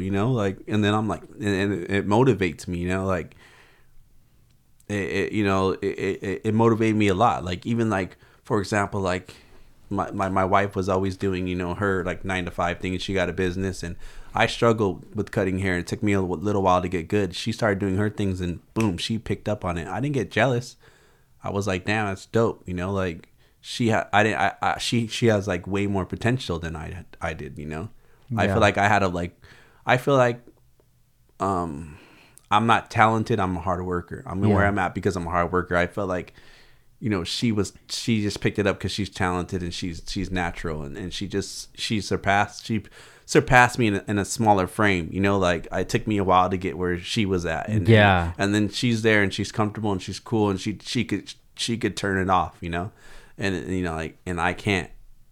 I still strive and I keep going, and because I don't have those gifts, I don't feel like I'm naturally gifted at everything. I think I'm just gifted at ideas and trying to execute and working hard. I think that's my gift, and that's all I know. Do you feel like you're pushing trying to push the goalposts as far as you can? Because if you stop working hard, then things are just gonna slow down for you. Yeah, I feel like bills will pile up. I feel like I'll be even more unhappy. I feel like if I slow down, I'll get comfortable. I feel like I'll be stuck. I'll be in another, or I'll just be like another person, and I think that's the problem. I just don't want to be like somebody else. I feel like I'm more than that. I don't want to live my life later on and having regrets of like I could have been this, I should have been this. I feel like at least I tried. That's my thing. At least I tried. An effort. Like I keep having an effort. I don't want to keep just being like, oh, you owned a barber shop and you was a great barber. Like when I die, that's all they're gonna say. Yeah. Like, does that make you feel good when you're dead and they just tell you, you're just another barber, or it's like, dang, Frank, I remember Frank, he opened up, this business and you did this and this, that doesn't, that feels like you tried and you fulfilled your life. That doesn't feel, it didn't feel like you lived with regrets. It felt like you tried. Yeah. And that's what I want to do. I want to feel like I tried. I want to get the most of life. I don't want to be like, like I want to travel the world. I want to say like I didn't travel the world because I didn't try. Like I want to travel, so like I'm gonna use this and like hopefully when I'm 40 or something, I'll be able to enjoy myself and travel and see different things. I don't mind goals and necessarily to be a millionaire. I want to be able to do certain things that I can't do, and that's the chase. Being able to do the shit that I want to do. Just like Downstar gave you a platform to do what you want to be able to do. If you worked a 9 to 5, you wouldn't be able to be talking to me right now. Yeah. You wouldn't have a skate company if it wasn't for Downstar. Yeah. So this is a vessel for you to do what you want to do. And that's why I'm doing, that's why as an entrepreneur, you keep going and going because you're using it to be a vessel to do what you want to do. That's why I brought up Kobe Bryant, because now he's using basketball to do to make movies. Without basketball, he wouldn't be able to do that shit. Same thing with LeBron James. Without basketballs, he couldn't be an agent. He couldn't have another movie and fund this or that or fight for human rights. And they're using their platform just like you need to use your platform. You can't just be comfortable. You gotta go out there and get stuff, because you're gonna live life with regrets. Like, what if you died another day? And then you have another thing too, where you're so consumed of pushing to do these goals, but then like, what if you die today and then you regret not spending so much time with your family? I always think like that, dude. And that's what I think, and my wife brings it up, and I think about it, and sometimes it haunts me and different things like that, and that's why I try to explain to people being an entrepreneur isn't all glamour and glitz. Yeah, because you live with those certain things. Like you want to live with not having regrets of doing which what you're capable of doing, and then you don't want to regret missing out on all the other stuff or losing out on things, and to me that's like always been the hard part of finding balance and doing stuff, and that's why I say it's a sickness, because it drives you crazy. You know what's crazy, dude, is last year we went to Maui. It was me and my wife and my son. And at that time, we had lost an employee here. So we had our new employee, Alex, and he was fairly new to the business. So for him to run the business while we're in Maui, it was probably like 5 days or something like that. It was really hard, dude, because I'm just like, crazy. Oh, fuck, is this good? So I'm checking up. And this dude, he's on the ball, So it was not as hard as it could have been, but I was still disconnected. You were. And I remember getting home, and I would go on live all the time, and someone said, oh, how was vacation? I'm like, oh, it was dope, man. We had a good time. I'm just glad to be back. And not thinking about it, not thinking about how that sounds. But my wife brought it to my attention, and she was pretty upset that I said that, because how does that look from her? It's like, dude, we're in fucking paradise. Exactly. And you just want to get back to work. You not want to be with us. Is that more important? But to me, how I'm thinking about it is like, I need to get back, so I need to put out this fire that is burning right now. Exactly. That's what I'm saying, the sickness. Which was like such a terrible way to look at it, dude. And just looking back at it, I felt kind of embarrassed that I even worded it in that way. So this year when we went back, good thing that Alex is way more familiar with the business. I really didn't even have to check in with him. So it took a lot of weight off my shoulders. But you're talking about CBD. You're talking about smoking whenever I can, dude, because it's like I need to turn that shit off. And my wife is starting to realize that it's a sickness. It's not something that I want to do. And whether I word it some way or not, I would rather be with her, spending time with her and my son and having a good time. Yeah. But it's just like, and my brain's just fucking racing. And something that has really helped, I don't know if you use, is the CBD drops. Yeah. And I've been taking those every day for like the last 6 months or so, which have helped take the edge off. Yeah. But it's not fair, man. It's not fair to my family for me to put them in those situations, to make them feel like they're not as important as business, because it's not even about that. It's not like that. It's just like it's something inside of me, and I don't know if you want to call it anxiety or whatever you want to call it, but it's just like I always feel like I have a plate that's full, and I'm just trying to juggle this shit and figure out how to make everybody happy. And at the end of the day, if I have any time left, that's to make me happy. Yeah, which sucks, but it's just like that's what I feel like I'm like a soldier. You know what I mean? I'm gonna make sure everybody else is good, and at the end of the day, I'll take care of myself. Yeah. And I had that same problem, and that's why I was explaining. And I know, and I can see it. I can see it when I'm talking to you. I can see it, when I interact or when I see you in podcasts. You have the same thing that I have, and it's hard. Like for years, my wife would always tell me, I was like, okay, like I'll go to work and then I come home, right? And then she's like, oh, but you don't spend time with us. I'm like, all I do is spend time with you guys. But she's like, you're disconnected, and I never understood what she meant. And I'm like, what do you mean? And for years I never understood. She's like, you're here but you're not here. Yeah. And you're here but you're not here. To a normal person you would think, oh, like, what does that mean? But then you think about it, no, it is like I'm there, but my mind is on other shit. I'm sitting on the couch spending time with you, but I'm not devoting, it's not all the time with you. Like, you don't mean to. It's just like all the thoughts are in your head. You're thinking of different things. Like, you don't know how to turn it down, and it's hard, and that's why I say it's a sickness, because a lot of shit come with what we have. Like you're talking about, you have to take CBD, for anxiety. Like, I get anxiety too, because I just like, it's just so much shit. Like, we process shit so different. Like, we analyze shit like a computer, and you have a shutdown. Like you freeze like when there's too much information. Even when I argue with my wife or someone, it's a bad argument, I start having anxiety. Like, my heart is racing. Like, I'm thinking so much, you know what I'm saying? Like, because you're a computer, like you analyze shit, and that's what makes people different from entrepreneurs. Like they can't analyze stuff and process stuff. They just think so simple, and they're okay of turning things off because they don't have a lot of information coming through their head. Yeah. You know what I'm saying? Like we process and overanalyze shit, and we think of shit like, and it just keeps going with every situation, and it affects our everyday lives. You know. Damn, dude, this is such a good combo, bro. It's 8:44. I know you gotta get out of here pretty soon. I got a couple more. Okay, cool, man. It's dope because I really haven't connected with somebody like this on this level. Fuck. I can't even think of somebody. You know, there's a lot of entrepreneurs that I get with, and I hear a lot of similar things. But dude, it's like everything you're saying is exactly how I feel. Because I'm being real. I'm not sitting here telling you all my accomplishments. I'm telling you about the struggle. I'm talking about the journey, and I know that you go through the journey. A lot of people don't want to talk about the journey. They just want to like say, "Oh, my life is so peachy, and I have this and that." Like, fuck that. Just be real. What? Talk about your family. Is your family okay? You're saying like you spent all those hours over here. Are you cool with your girlfriend? Or does your son love you? Damn.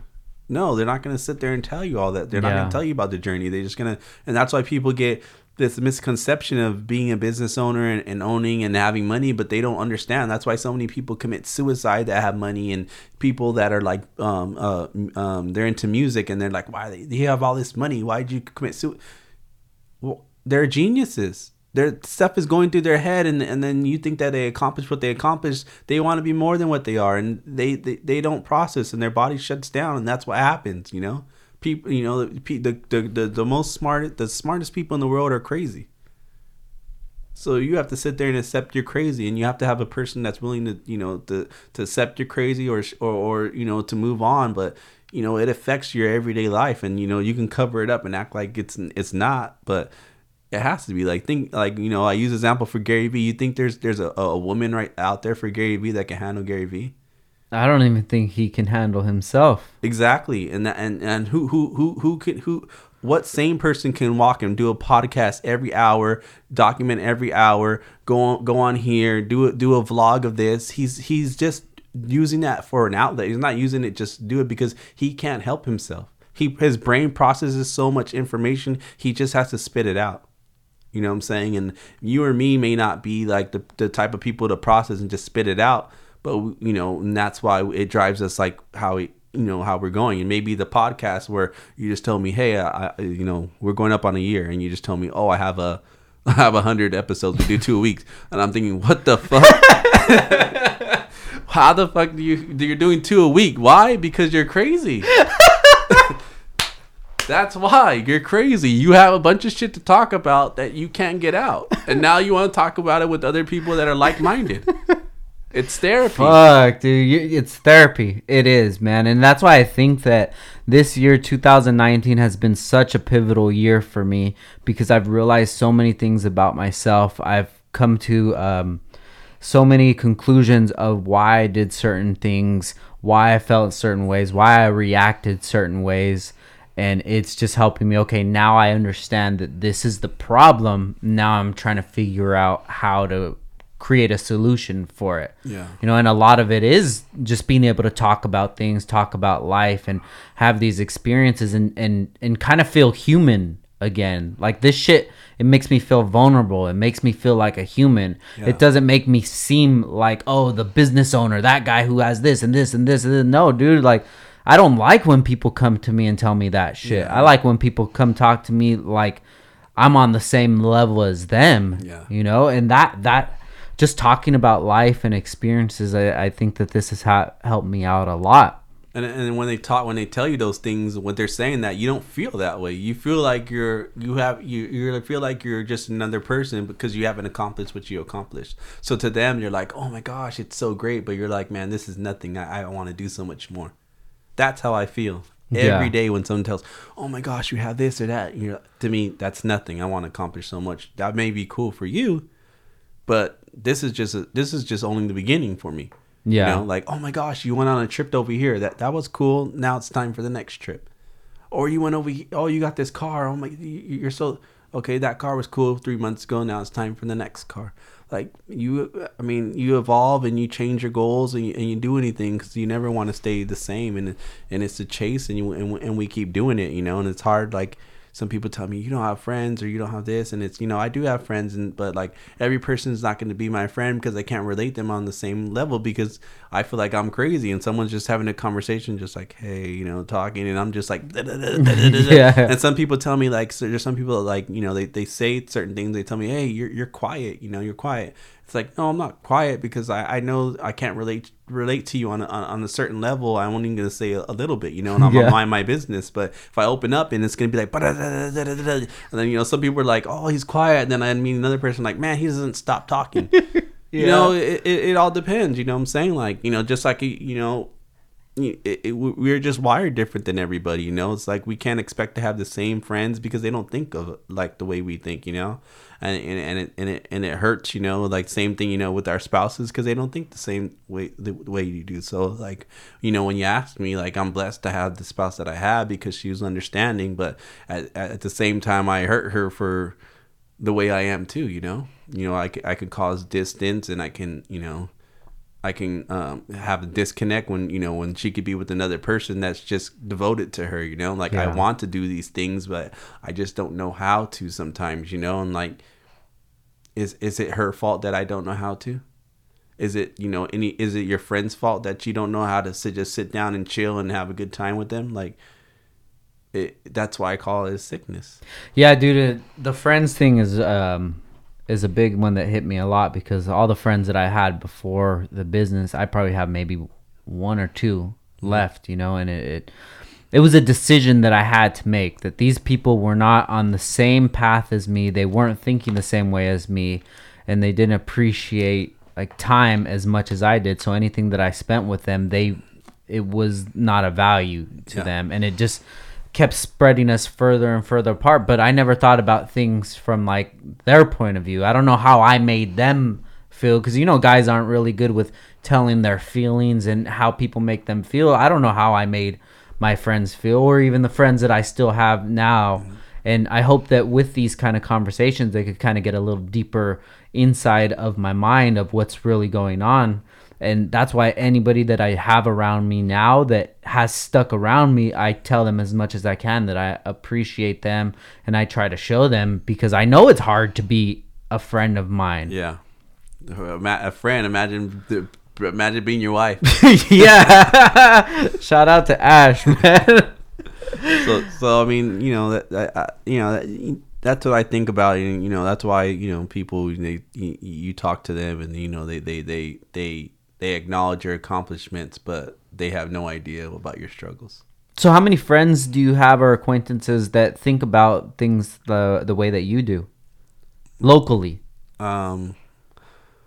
Anybody you could like vent to or talk about things? Or... I mean, I have friends and clients, probably like a handful of people that they're on the same page. But do I hang out with them like all the time? No, but there's every time they get into a chair or I talk to them, that's what we talk about. Like like one person off the top is my friend Jonathan. Like he has his own construction company and he does really well. And he I see him and he motivates me to keep going and get to that level and where he's at. Like there's no like jealousy, it's just motivation. I respect him because I know what it took to get to that point. People just look at him and probably you're lucky. I know that he worked for where he's at and he sacrificed to get where he's at. So I appreciate the struggle. People don't appreciate your struggle, they just acknowledge your success. It seems like it's like some kind of vet from some army that never happened. Yeah. And when you run into this person, it's just like you just click automatically because you understand the effort that they're putting into it.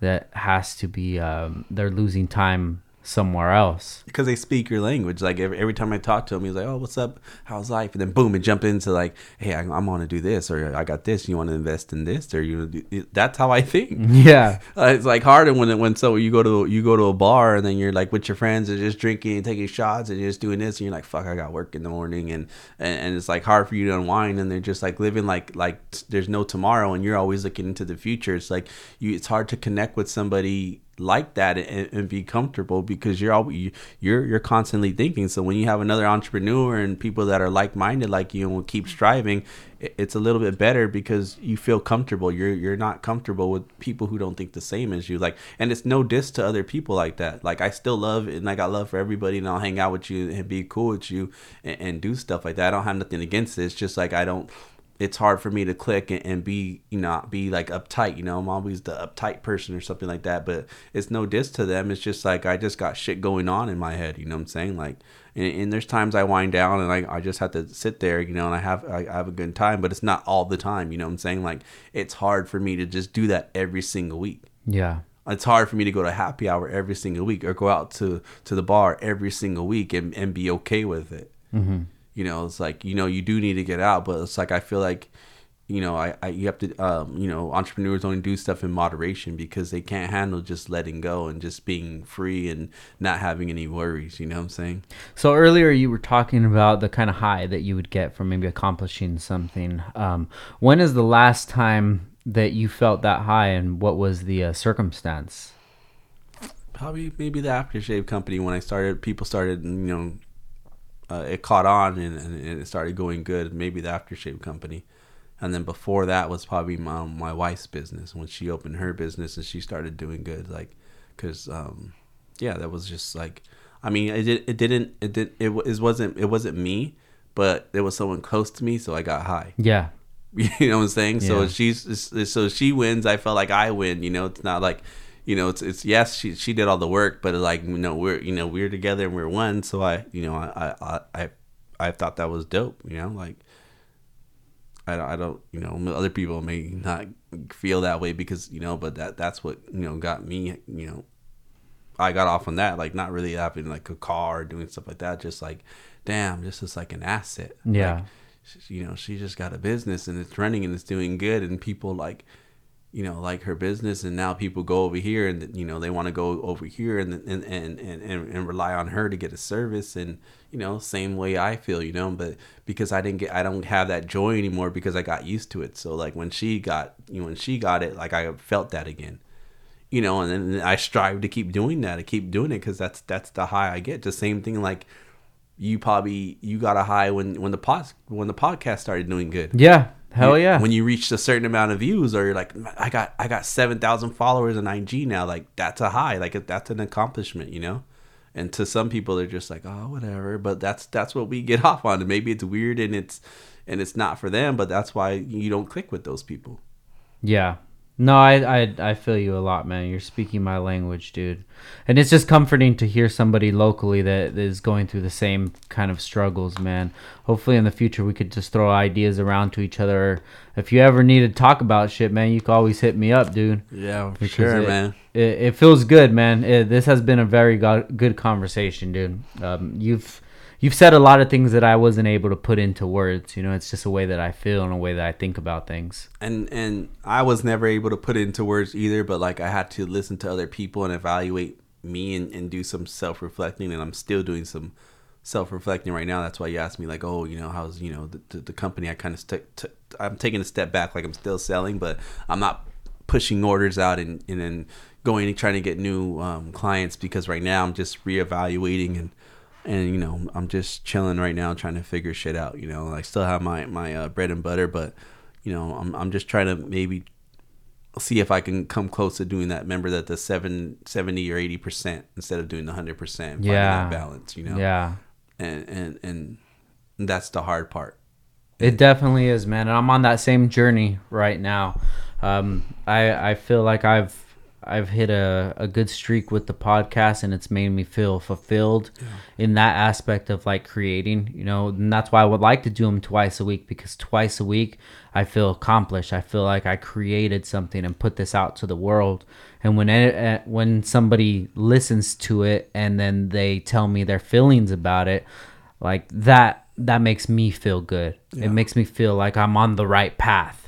And all the time that I get compliments for it, I'll just say, hey, is there anything that you think that we should work on, you know, because I'm always just trying to dial it in, make sure that we're giving you the best that we can. Seeing that's your sickness kicker. You can't even take it a compliment because you're so like trying to fix your you're trying to fix your project to and when someone's giving you accomplishment, you take it as you want to get some critique and try to fix it and make it better because you're not satisfied When it was already the best to them as it could have exactly, but it's not to you because you're your own worst critic. You get in your own way. been. Yeah. You know what I'm saying? And it's not a bad thing because you're always going to strive. Like you're always going to strive for greatness. And people that I think people that sit there and accept a compliment all the time and just be like, okay, yeah, I made it. They're not going to go far because like when you get comfortable, someone's going to surpass you. Yeah. You know, and that's how you fail when you get comfortable. Like there's always someone that's going to outwork you. There's always someone that's going to be more talented than you. So you can't sit there and think that you're special. You're not special. Yeah. You have to put, I'm not special. You're not special. The only way is to keep going and outworking people and, you know, because someone else is going to have an idea and someone else is going to put in more time and someone else is going to be more crazy about something and they're going to surpass you. The only way to stay relevant is to keep it fresh and not be satisfied. Never be satisfied. Always be hungry. You know, and that's a sickness that we have. You know, we're always hungry and want to keep going and stuff like that. We can't even enjoy the now. We're always thinking about the future. That's dope, man. I really want to do a follow-up on this. I wish we had more time to talk about things, dude, because this was a very awesome conversation. But before we get out of here, let's just kind of go over the barbershop real quick and just tell people where you're at and what you do. Yeah, I'm Hall the Barber. I own the Re-Up Barbershop, and we're in North Oxnard. It's been up there for like 5 years. Got like 13 chairs in there.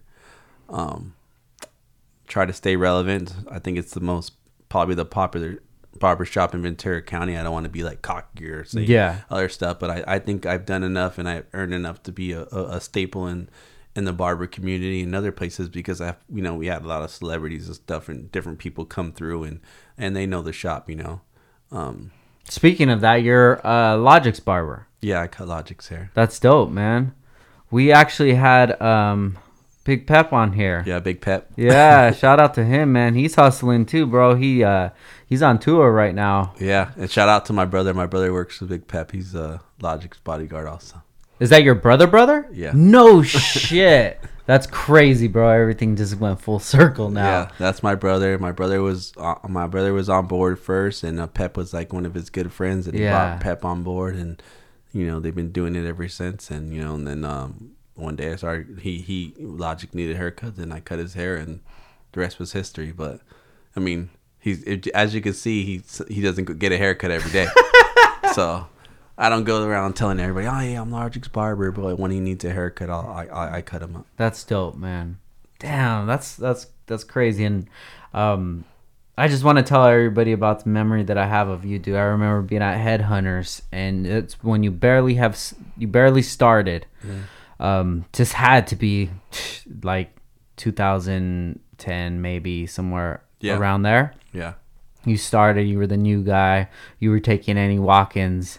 And I've watched you grow your career from that point to opening up your own business to having one of the most successful, if not the most successful barbershop in our area, man. And I just want to congratulate you on that, dude. And that's why I knew that you were a different cat, because you took that opportunity that you had and you literally started at the ground where you weren't even having appointments. You were just for walk-ins. Yeah, and I feel like it was my drive, and I had a strong backbone. Just like I think you give a lot of your success to your girl. Because definitely. She helped you because she helped you stay grounded. And there was times I wanted to quit, and the person I needed wasn't always a friend. It was my girl, you know, and that's why I stayed with her the longest, because she was always down for me. And it turned out, you know, like, you know, I wouldn't probably have all these things if I didn't have that in place. I feel the same way, bro. You know what I'm saying? Like, you know, it was so you know, there's times, you know, where you need a second voice, or you need a second opinion, or you need something to keep going. And I feel that helps you, you know, like, you know, you people, you know, yes, you did a lot of things yourself, but you know, there's other people that hold your hand and they guided you. And I feel like she was a big part and staple in a lot of stuff that I did. Good, man. Dude, let's give her a shout out, dude. What's her business and where can they find her at? Her name's Crystal Harris. Her business is Supreme Beauty in Camarillo. Sick, man. And shout out to Ashley. Maybe we go on a double one of these days, bro. Let me know. Hell yeah, dude. So before we get out of here, where can people find you and the shop at? We're in Oxnard Boulevard, the Vineyard Plaza, and you can find me Hollow the Barber on Instagram, the Re-Up Shop on Instagram, Perps Aftershave on Instagram also, and then www.perpsaftershave.com if you want to get some aftershave. Dope. Okay, man. We'll have that listed below. Hollow, thank you so much, man. I really appreciate it, dude. This convo's been dope, man. And you guys listening, I hope you really take these gems in, man, and understand that it's a grind. Every day is a fucking grind, man. And try to appreciate every day that you can, man. Yes, once again, this is Downtime with Downstar, episode 107. We out. Peace.